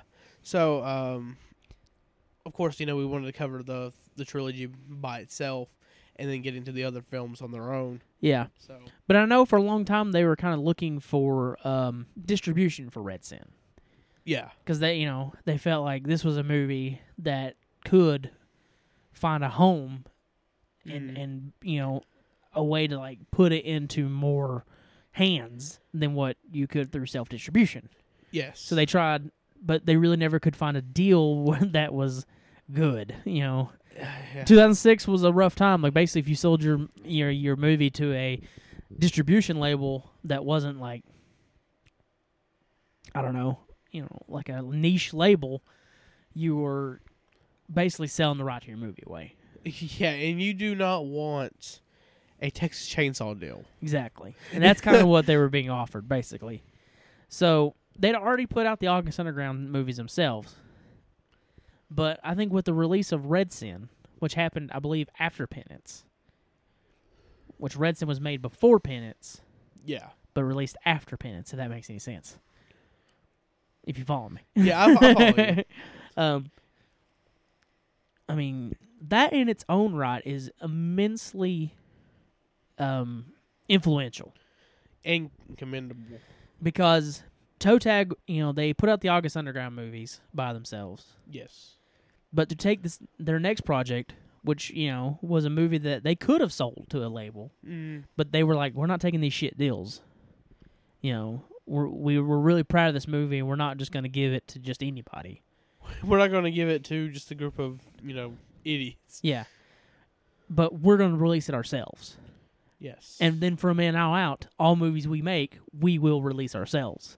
And that's insane, like, especially for the time. Yeah, for the time, Like, that's huge. If your film was not put out by a company, then there's little chance of it getting seen.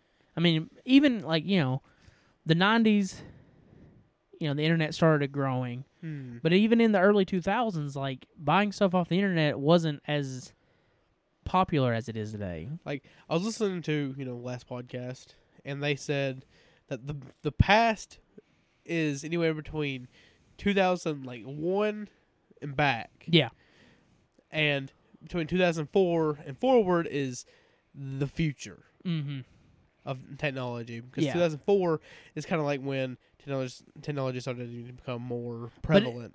But even then, like, even like Still rough. You know, 2006, 2009, even, like, buying stuff off the internet wasn't as popular as it was now. Yeah. People had, you know, a lot of, you know, people were kind of afraid of it, honestly. You know, they were, you know, identity theft and stuff like that. So to be like, we're gambling on ourselves. We are rolling the dice on our own movies. You know what I mean? Yeah. And to be successful at it, I think is immensely influential because that's so many independent filmmakers now. So many independent filmmakers are like, I'm releasing my own movies. I'm not dealing with the middleman. Yeah. And, sometimes it works, sometimes it don't. But, who knows without toe tag if that would have... I mean, a lot of things with toe tag, let's be honest. Mm-hmm. I mean, found footage, like serial killer films, how prevalent would those really be Yeah. if it wasn't for the trilogy or independent production, if it would have gotten as big as it is now if it wasn't for Fred and the rest of toe tag and the special effects. Yeah. Like, special effects for toe tag are so ahead of their time compared to so much, especially on the independent scene. And it's just crazy how influential toe tag and Fred really are. Because to me, it's like for so long it was like if you distributed your own movies, you burned your own discs, right? Mm-hmm. It was seen as you just burning DVDRs and putting them into shitty boxes and putting them in the mail, right? Yeah. It was seen as kind of like a failure kind of thing. Like you couldn't get mainstream distribution, so you just had to put it out yourself.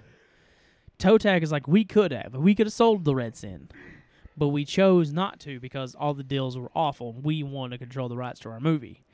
I mean, think about all the directors and production companies that work by themselves now. Mm-hmm. I mean, Dustin Mills, someone we've covered before. Yep. People in the future like James Bell and Rock Bottom Video. Yep. They all put their stuff out by themselves, and it's because of toe tag. It's not uncommon nowadays to see someone like take a Phil Stevens who did Flowers and Lung. Yeah. He did an independent release first, and then did then found distribution. Yeah, and I apologize to the guy.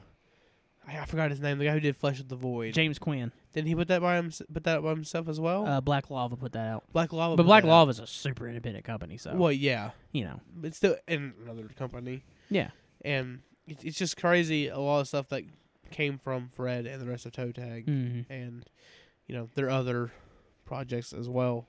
But final thoughts on the Red Sin before we move on? It's a fantastic movie. I feel like it's definitely one of Fred's best, and I highly recommend you watch it. Yep. And especially if you want to ease your way into Fred's films, this may be the one to start with. But again, if you just want to jump in, then maybe you start with the trilogy and work your way through everything else. I agree. I agree with all that. Red Sin is just a really good, fun, but at the same time, heavy-hitting movie. Yes.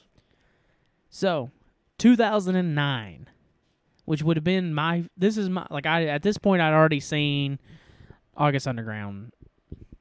Maybe it's seen Red Sin, but this was my first, I'm a Toe Tag fan, and I see the trailer, and I pre-order it, and I get it. Yeah. This was the first one for me as a Toe Tag fan. And that is from 2009, which I think I already said. Yes, you did. Shit. The Murder Collection, Volume 1.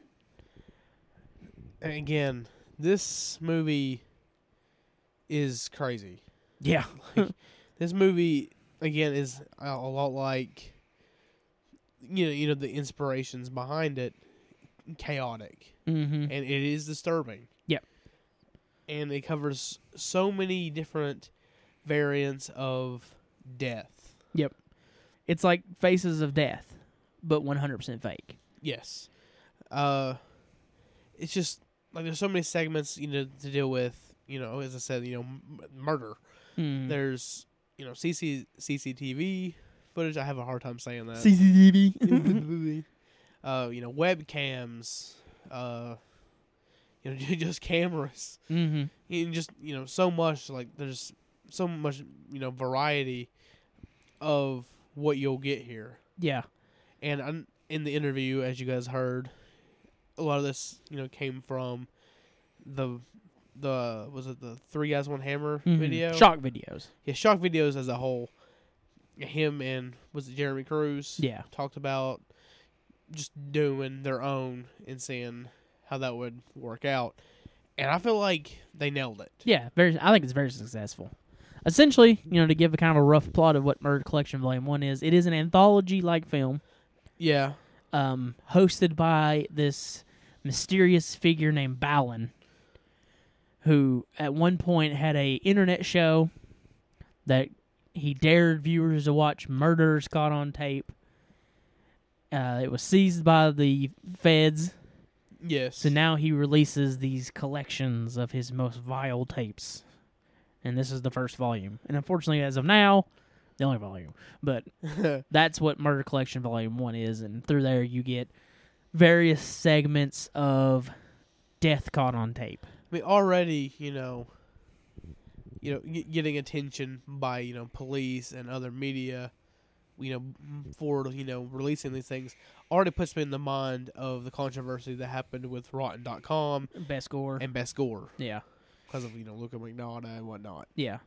I have heard people talk about this film, and, for example, the very first segment is this Russian dude who actually is will be way more prevalent in some of the next two movies. Yes. Is beat to death by his father, And it's brutal. but I've heard people say like, there's just so much, there's so much wasted time. There's so much, so many long takes, and it's boring. And I'm like, well, this is just that's way more realistic. Because if someone edited, if you edit the air out of it, then it's like you're editing it. Yeah, right. I mean, when you go online and you watch some of this stuff, I mean, it's not edited together in a way, to fit your liking. Yeah. It's just the clips. Yeah, it's just the video. Balin is just showing you the unedited tapes. He's not cutting these things together. Right. It's not a compilation. No. It's It's not a compilation of people getting murdered like you see on, strange meme compilations on iFunny occasionally. He didn't put together some dang ass EDM music. Yeah, right. Darude Sandstorm over it. I was not ready for Darude Sandstorm. Okay. So to me, it's like God. if I'm filming myself and someone comes up and shoots me in the back of the head, Yeah. there's going to be a long period of nothing because I'm dead. Who's turning the camera off? Right. But to me, that's more frightening because it gives you time to think. That's the way I've always seen it. Yeah, it's like, oh god, what's going to happen in this situation? Where some of these are really quick. Yeah, some of them are like if you take the last one for example, which is this group of scary, thuggy black dudes. Not meaning that in a racist way. That's what they are. A group of thugs. Yeah, kidnap this girl, and that is all cut together and edited Yeah. because they're editing these tapes and sending it to this guy for ransom. And one of the quickest ones is ATM, where this guy's at an ATM, and he gets brutally attacked by somebody. He gets got. Who? Who? He gets goofed. To me, the scariest segments in this one are the security camera ones, Yeah, because they're so realistic. especially the robbery one. Because I work at a place that could easily be robbed. Right? Yeah, that's why it wasn't the best thing for you to People watch. know. I constantly get asked all the time. Y'all do pretty good, don't you? Oh, Right? yeah. And you're like, yeah, we make pretty good money I here. mean, it's a Dollar General. Yeah. Well, And- I mean, it's a dollar. It's a chain. it is. I didn't really want to say that, but it's okay. I'm not gonna cut it out or nothing. Oh, I'm sorry. Now I'm gonna definitely get robbed. Thanks, Matt. No, I'm kidding. But Oh, God. so when I watch that, I'm like, that's probably how it would go down.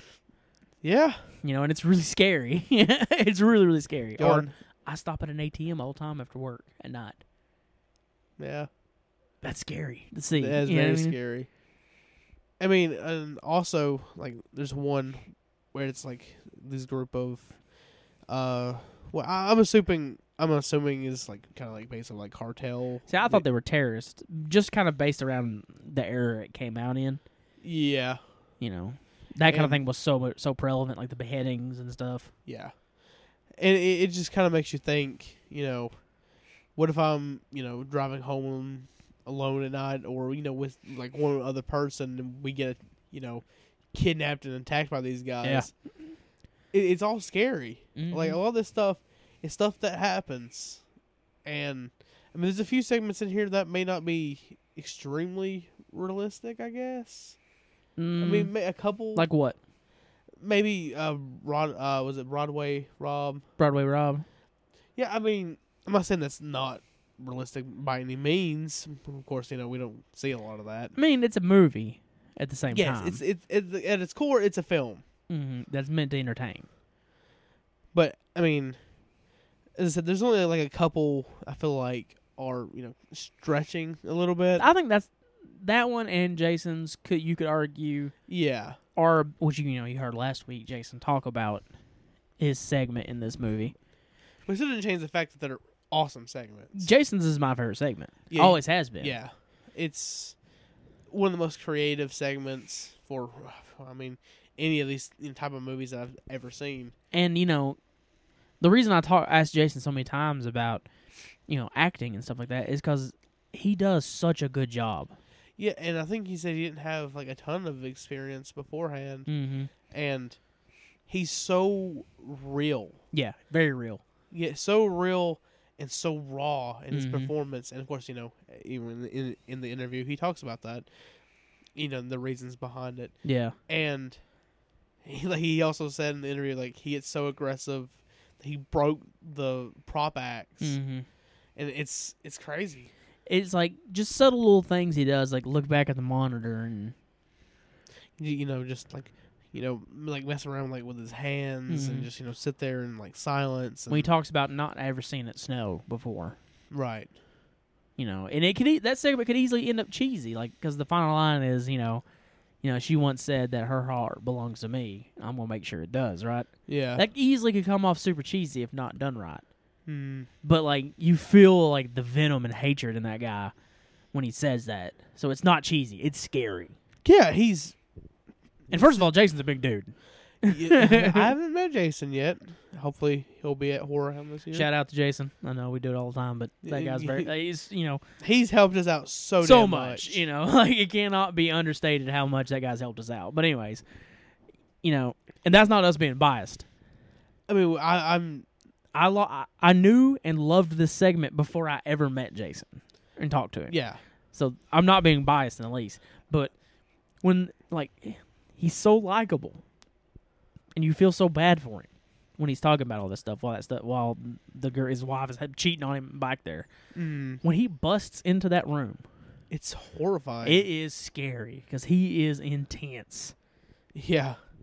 He, as I said, he unleashes every bit of anger inside of him. Yeah, all of his frustrations out.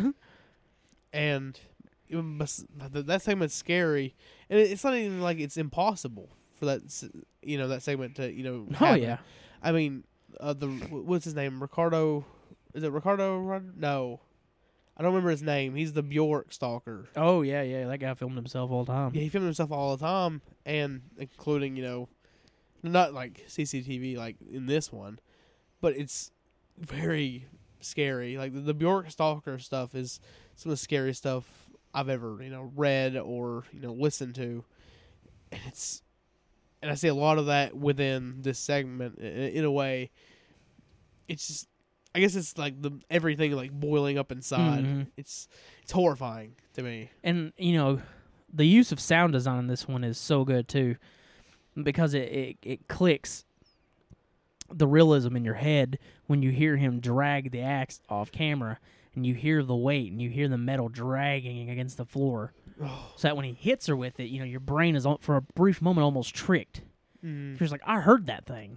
That's an axe, Oh yeah. with an axe. But anyways, shouts the last. I compared it to like pro wrestling, like when someone gets a baseball bat in pro wrestling and they hit it against the guardrail. Yeah. It's like bang, and you like that's a real bat. So like you're like, if he hits that guy with that bat, it's gonna mess him up. Kind of the same Callahan. thing. It's like it's fake. However, because they've showed you it's real, it creates a sense of like anxiety. Yeah. Also, Jeremy Cruz once again. Good lord, this one, Hey, the autopsy scene is probably his crowning achievement. it's of unbelievable. makeup effects. So good.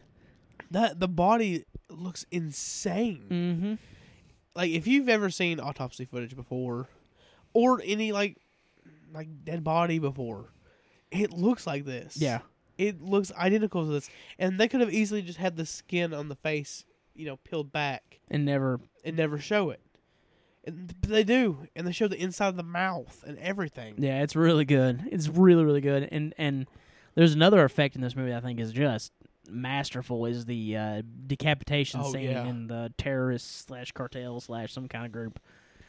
It's brutal. Because you can spot the cut in that one from when it becomes a body. But the effect is so damn good. And the body's kind of moving. And I'm assuming it's just, them kind of like using it as a puppet almost. Yeah. That it still kind of tricks your mind. You're like, all right, what's good? Oh, okay, that's an effect because you can't do that to a real human and not kill him. Right. Because it just looks so damn good. Yeah. I mean, all of the segments in this one pack some kind of punch. And it's like, oh, that's rough. The bullying scene. Yeah, with Gromer. Yeah, Gromer. Played by Jay, who Yeah. is, Another face in the YouTube horror Yep, community. You made you kind of stutter on that part. I'm not sure what Yeah. happened. I don't know what I was doing. He does a great job as well. Yep. That whole segment's super believable. I've seen shit like that basically happen other than, what happens to him. Like, you see this shit happen at school. You see it happen probably at your work. And we were talking about it, too, is like, he's getting mad, but he's kind of still playing along with it. And I think you were kind of like, how far has it got to go? And I was like, well, I've seen people like, we're just messing with you, man, Yeah, they just keep going. You're just one of the boys, we're just messing with you. Ugh. It's messed up. And that scene's so good, too, because it's like they immediately just start like after they stab him, they're just like, fuck you, man. I ain't going down for this. But, any last words on Murder Collection before we move on? It's again another movie. It's an assault on your senses. Yeah, it's a lot more subtle than the August Underground films, but equally as biting. Yeah. And again, come on. I've said this a million times already. I recommend it highly. Fun little quip before we move on. I once showed this movie to a person and told them it was all real. Oh, you did? I did. And what happened? They thought it was all real until I told them. What? Who was that? I'll tell you off air. I Okay. don't want to call the person out, but That's pretty crazy. yeah, it's probably a dick thing to do, really. It got to the Broadway Rob scene, and then the guy we were watching it with, who also knew it was not real, was like, "You gotta tell him this is like, this is too much."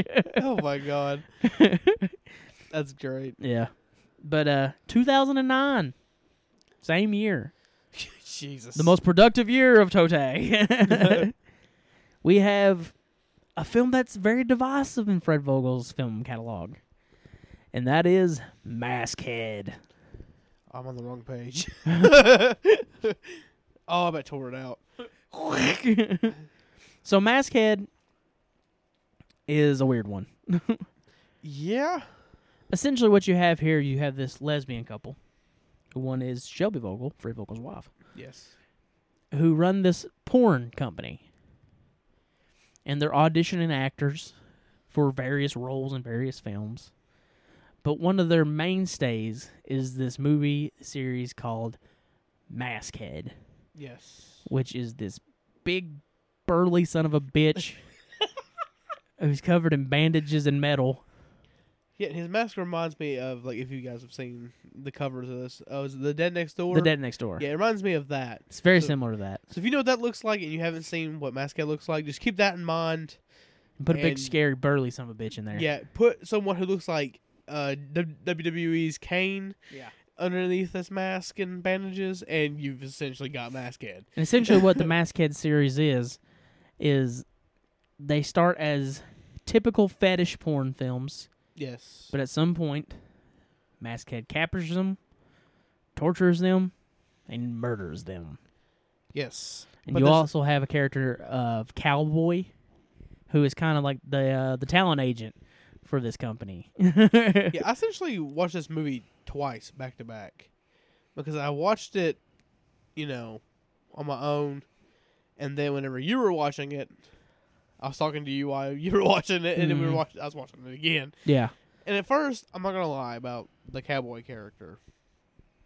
At first, I didn't really enjoy it, Mm-hmm. and then whenever I was sitting down and watching more of it, not more of it, you know what I'm saying. I was watching it again, and I was more impressed the second time around of the character and the way the character is. Mm-hmm.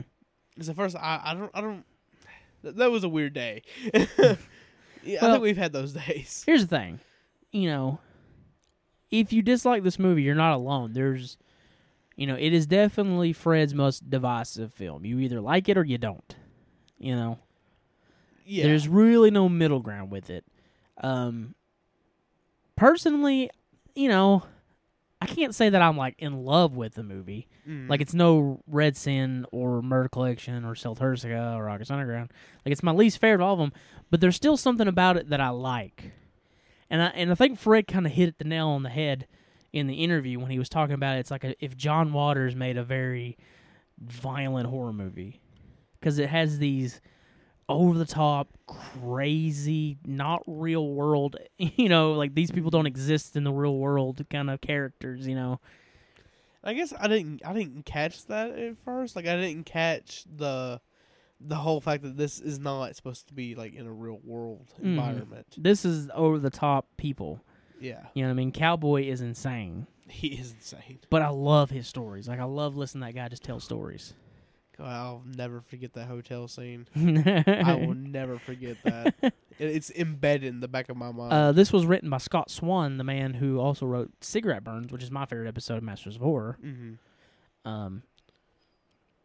And he does a hell of a job with that one.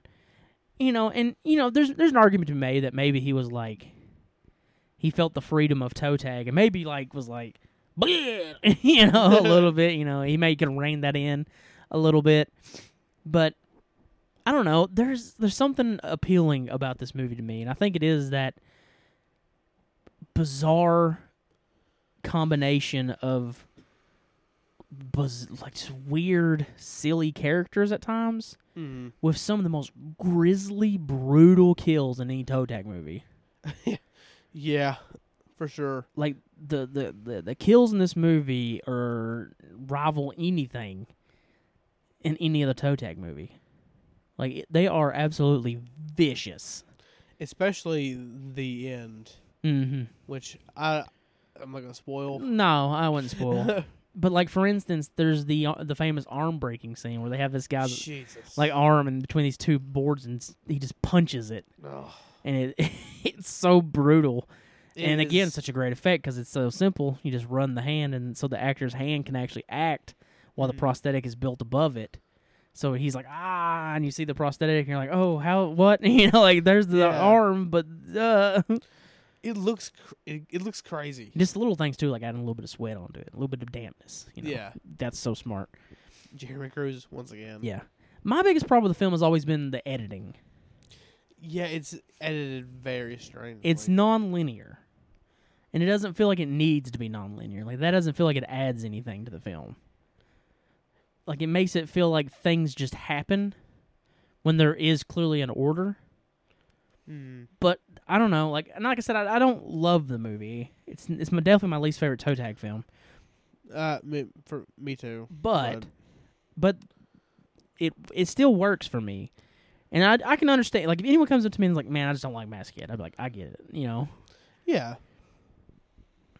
But you also got to understand that Fred didn't write it, so there is things about it that aren't Fred Vogel. You know what I mean? Yeah. Some of the things, like, this is going to be really weird, a really weird combo, but you may get what I'm coming from. This movie, to me, felt like a combination of the movie Motel Hell, of course, Cigarette Burns, and the John Waters film. Mm-hmm. I think it's like Pink Flamingos meets Snuff 102. I forgot about that movie. That movie's brutal. Or like Hostel or something like that. Oh, that's better, way better than Hostel. I don't like those movies personally, but to each their own. Yes. But it's just it's so weird because like you have Cowboy talking about how like was it he sticks an ice cube up his ass to get hard. Oh God, right? yeah. And like you're like that's so ridiculous. But then like Maskhead puts a bag over this girl's head and pours gasoline over it, so he's asphyxiating her, and then he starts bashing her with this mallet. It's brutal. And you're like, oh my God. Or like the scene where like he wraps this girl in complete plastic and starts sawing her apart. Mm-hmm. And using the plastic to keep it from bleeding out. And not too long before that, you see this whole porn segment where this guy's a dog and they wants her to eat shit. Yeah. It's the John Waters comparison is right on the money because it's these weird characters that just revel in their own filth. That is true. Also, something else is the ads they present. Oh my God, yeah. You can't talk about Maskhead without talking about the Maskhead song. Maskhead, name is where. So good. That's what I'm saying. Like this movie, like is not 100% serious, but man, does it like become bipolar in its like tones. You're like, oh Jesus Christ. Oh my God. Like, you're like, damn, this cowboy guy. So, damn. It goes from like, oh God, that's kind of funny. Also, like, I feel like Cowboy's one of the best characters in any toe tag movie. God, he's so like, bizarre. He's so over the top and crazy, but he's just like so fascinating, and you can just listen to him talk for hours. And then Maskhead is just, he looks awesome. Yeah. Like these little things, like he's covered in bandages in his mouth, like the skin around his mouth is gone. Yeah. These little, like, you're like, what is this guy? Like, what is Maskhead? yeah. Is Maskhead even human? Yeah, because he's super strong. He's ridiculously Frighteningly strong. But anything else you want to say about Maskhead before we move on? I mean, of course I'm going to recommend it because, I mean, it's still, I feel like it's a good movie for sure. But it may not be everyone's cup of tea. Yeah. Like I said, if anyone come up to me and be like, man, I just can't get into Maskhead, I'm like, completely understand. Yeah. It's not, I don't go to it all the time. Like, if I'm wanting to watch a Fred Vogel movie, it's not my first choice. But I still think it's absolutely worth your time. And if you kind of like, go into it not expecting August Underground or Red Sin or something like that, but think of it as a, like, John Waters torture film. Yeah, and don't try to put it within, like, the normal world. Yeah. That's not what this movie is. Much like Divine in, like, Pink Flamingos, like, that person God. does not exist. You know what I mean? Like, but, yeah. I recommend it. Give it a try. If you don't like it, hey, whatever. You can email us and say, Like, damn it, why'd you make me watch Maskhead? I mean, I'm like, you at least like Cowboy, didn't you? you at least thought he was at least interesting. Mm-hmm. So last but certainly not least, 2010's Selatursaka. Also, the pug in this movie is absolutely adorable. Fulci. I want it. I know. Fulci gets dead ass. He gets dusted. Oh, God. Keeping relevancy on the memes. Yeah, it won't be relevant within a year, though. I guarantee it. A week, what are you talking about? A week, thanks. So essentially, Selatursaka tells the story of this family preparing for their family member, the son, the brother, if you will, to come home. He disappeared one day at war. His whole crew, his whole platoon, gone. And then all showed up together. Right? In a different country. Well, they took him to another country. Yeah. They found him out in the desert. So he's coming home, and they're all preparing for him. And when he gets there, Brad, who's the main character, is sickly. He's in a wheelchair. He has no clue what happened to him. The doctors don't know why he can't walk. And he comes home, and things just kind of start to get worse and worse and worse until a truly toe-taggy and grisly end. Yeah. Personally, this is my favorite Fred Vogel movie. My favorite toe tag film. this one between this one and Red Sin for sure are neck and neck, because this movie, again, similar to Red Sin in a way, is a slow burn. Very slow burn. Yep. I feel like this one's a bit more of a slower burn than Red Sin. But I don't know, like, some people just can't handle the slow burn. Like, I feel like they just, like, their attention span or whatever it may be, you know, pulls them away from a slow burn film. But I never find this movie boring No. because there's always something happening. Also, I don't understand why people don't like slow burns, because I don't know either. I feel like there's nothing crazier than a movie that starts off, slow and just gets chaotic towards the end. I love that. I do too, personally. And it gives you so much time to identify with these characters and to, learn about them and, get into them and learn to like them, so that when bad things happen, it makes it much worse, than if it's just like some random camp counselor gets hacked in the head.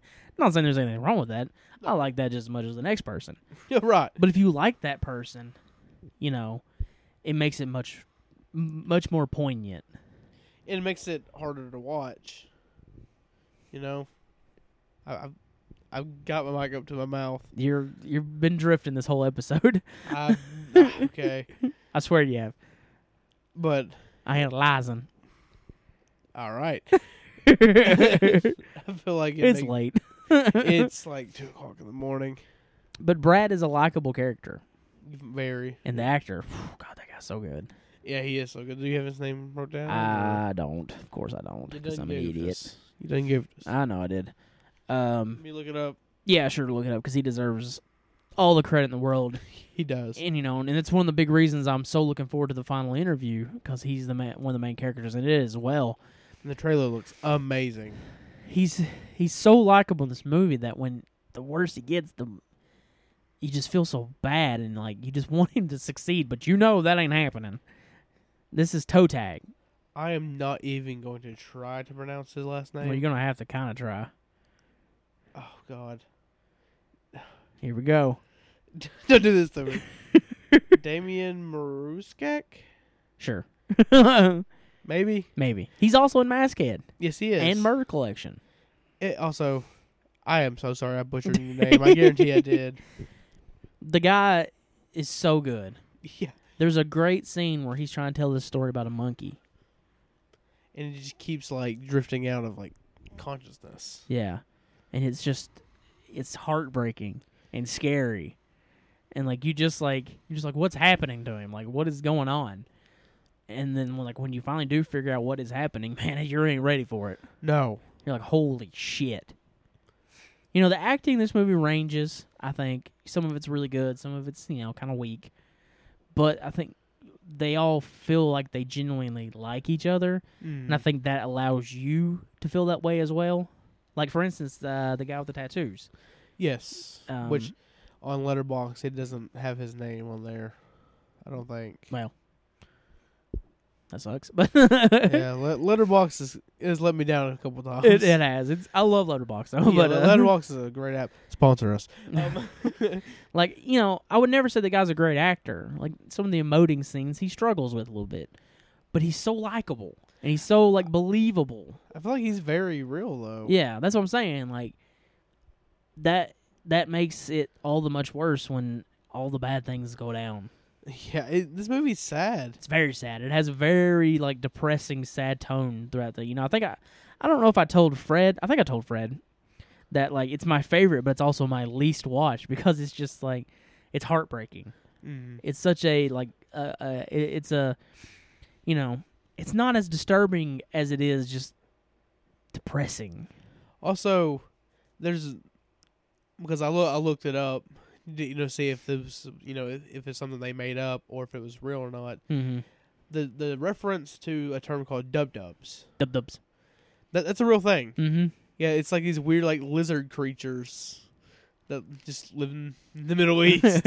That's good. I mean, I thought it was awesome. Yeah, little things like that definitely add to the film.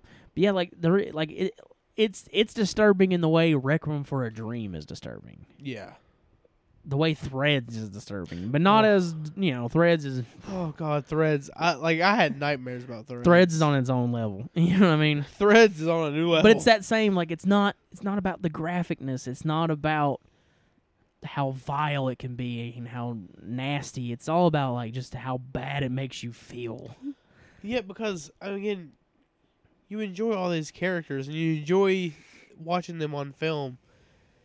And then when bad shit happens, when someone takes the shit and throws it into the ceiling fan, it just makes you feel really bad by the end. Like, they easily could have went, like, the Patrick route with this, where, like, Brad comes home and he's completely catatonic, right? Yeah.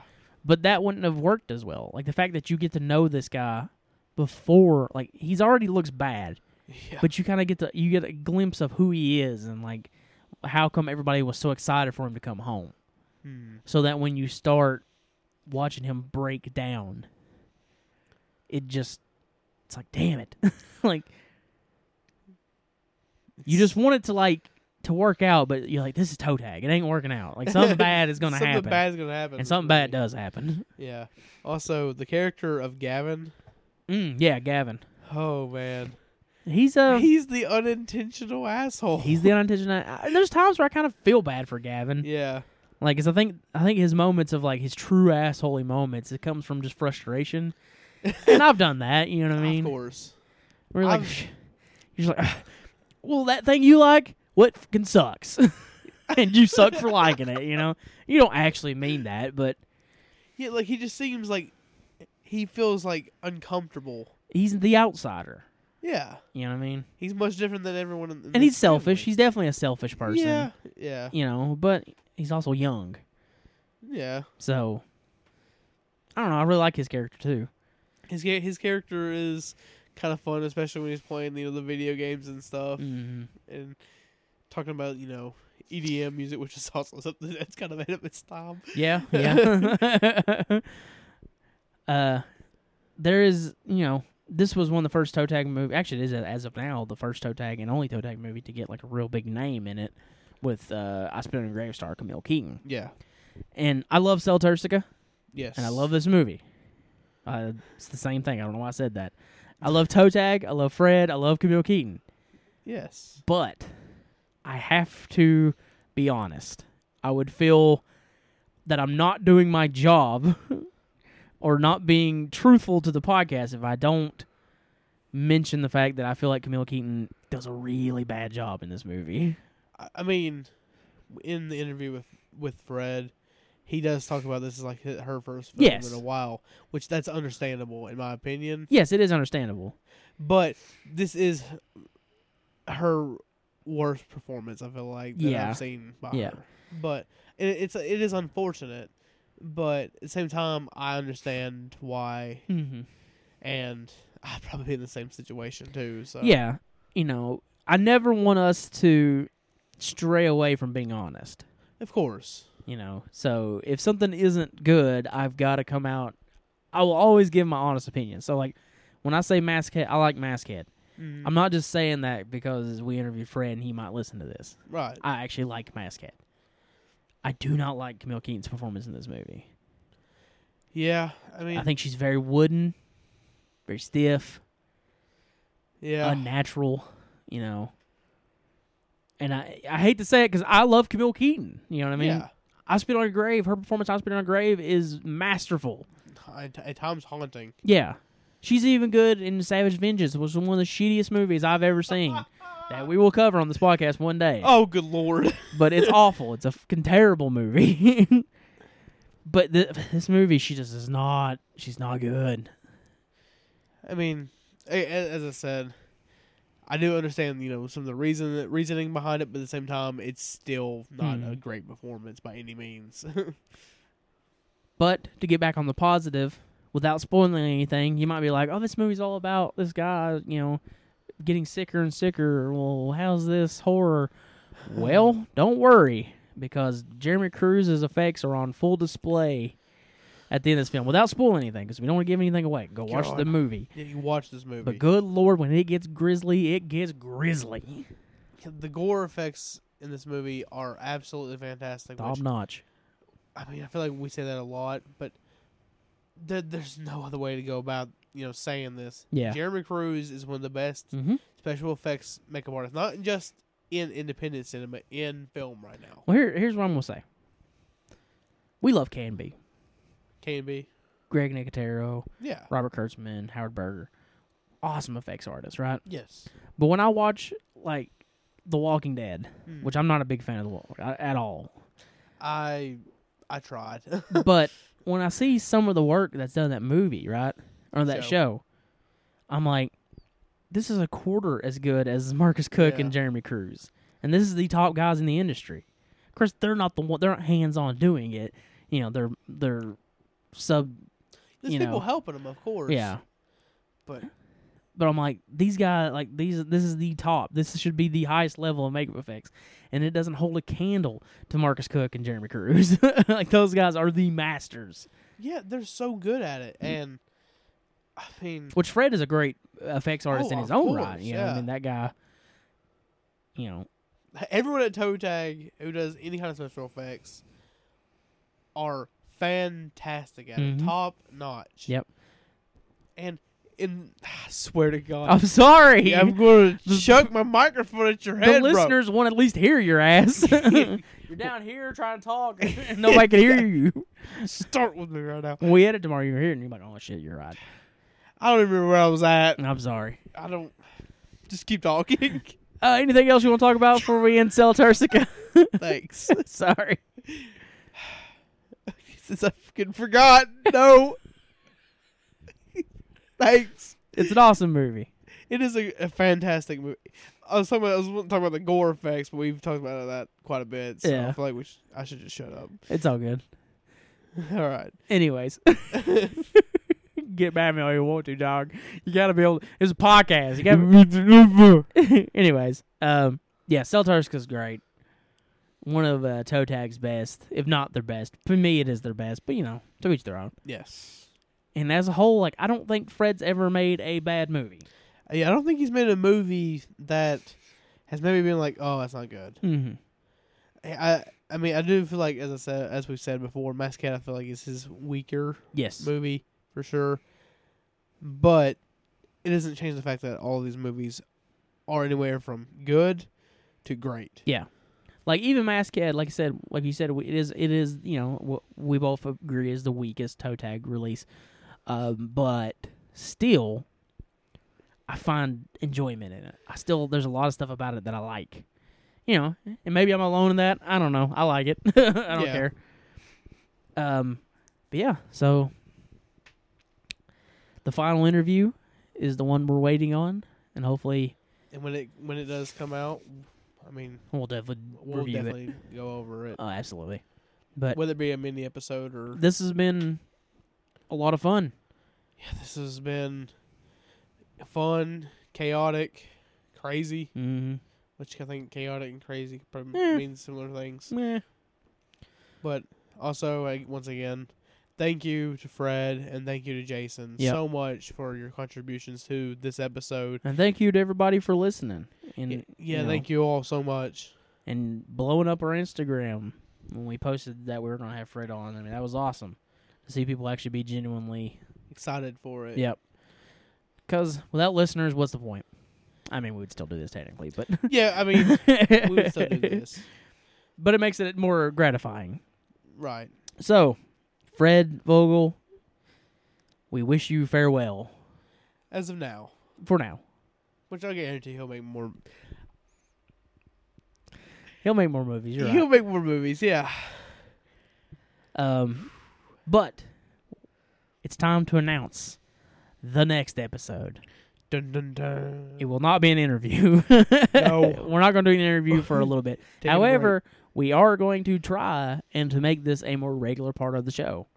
Yeah. Do our episodes that just feature us talking about movies, and then somewhere in there throw in one where we reach out to one of the filmmakers and speak with them. Yeah. Hopefully, And we have our next one planned. We're not going to say yet because it's way in the early stages. Yeah, it's just an idea right now. Yeah. It's not even like we haven't contacted these people just yet or this person. Yeah. It's just an idea and we're just going to leave it at that. Yep. But our next episode It's a sequel. Yep, we'll be Ooh, wow. What happened? I had a stroke. Yeah, It's no big deal. They happen at least 3 times a day. yeah, just Wipe just that off. a normal stroke. You know, a little bit of my brain went, but it's okay. Anyways, Oh, but your brain went kaput. we'll be returning to Massacre Video. Massacre Video Part 2, and you're gonna have to announce the movies because I don't remember them off the top of my head right now. Chester Turner, my brother, my dog. Oh. He created 2 of the most bizarre, weird, shitty movies ever made. Oh no. And Black Devil Doll from Hell Oh. and Tales from the Quad Dead Zone. And we keep it rolling with another weird one, Evil in the Woods. All right. So that will be Massacre Video Part 2, my dudes. Coming in 2 weeks, right? Yep. Hopefully, if everything goes according to plan, which if you have listened to this podcast long enough, you will know that some things are not guaranteed. A lot of things are not guaranteed. Like we announced one episode a while back of what was going to be on it, and it completely changed. It did. But that's going to be the movies. Definitely Yes. the movies. But, you know, whether or not it'll happen in 2 weeks. It's happening, by God. By it happened. It happened. It going down. But as we always say, if you have any man. questions, comments, and concerns, you can send those to sickонcinema@gmail.com. You can slide up in our DMs on Twitter, on Instagram, on Facebook. Follow us on Letterboxd. Letterboxd. Is that not what it's called? Wait a minute. Oh! Is there a D in this shit? Maybe it is just Letterboxd. Hold up. Hold up. It's a D? Oh, I was right, dog. I think mine is Bacano89. Mine. Oh, shit. Or maybe mine's Rugged John Coffee. Rugged John Coffee. Yeah, because it's Twitter. Yeah, I think mine is Blue Soul.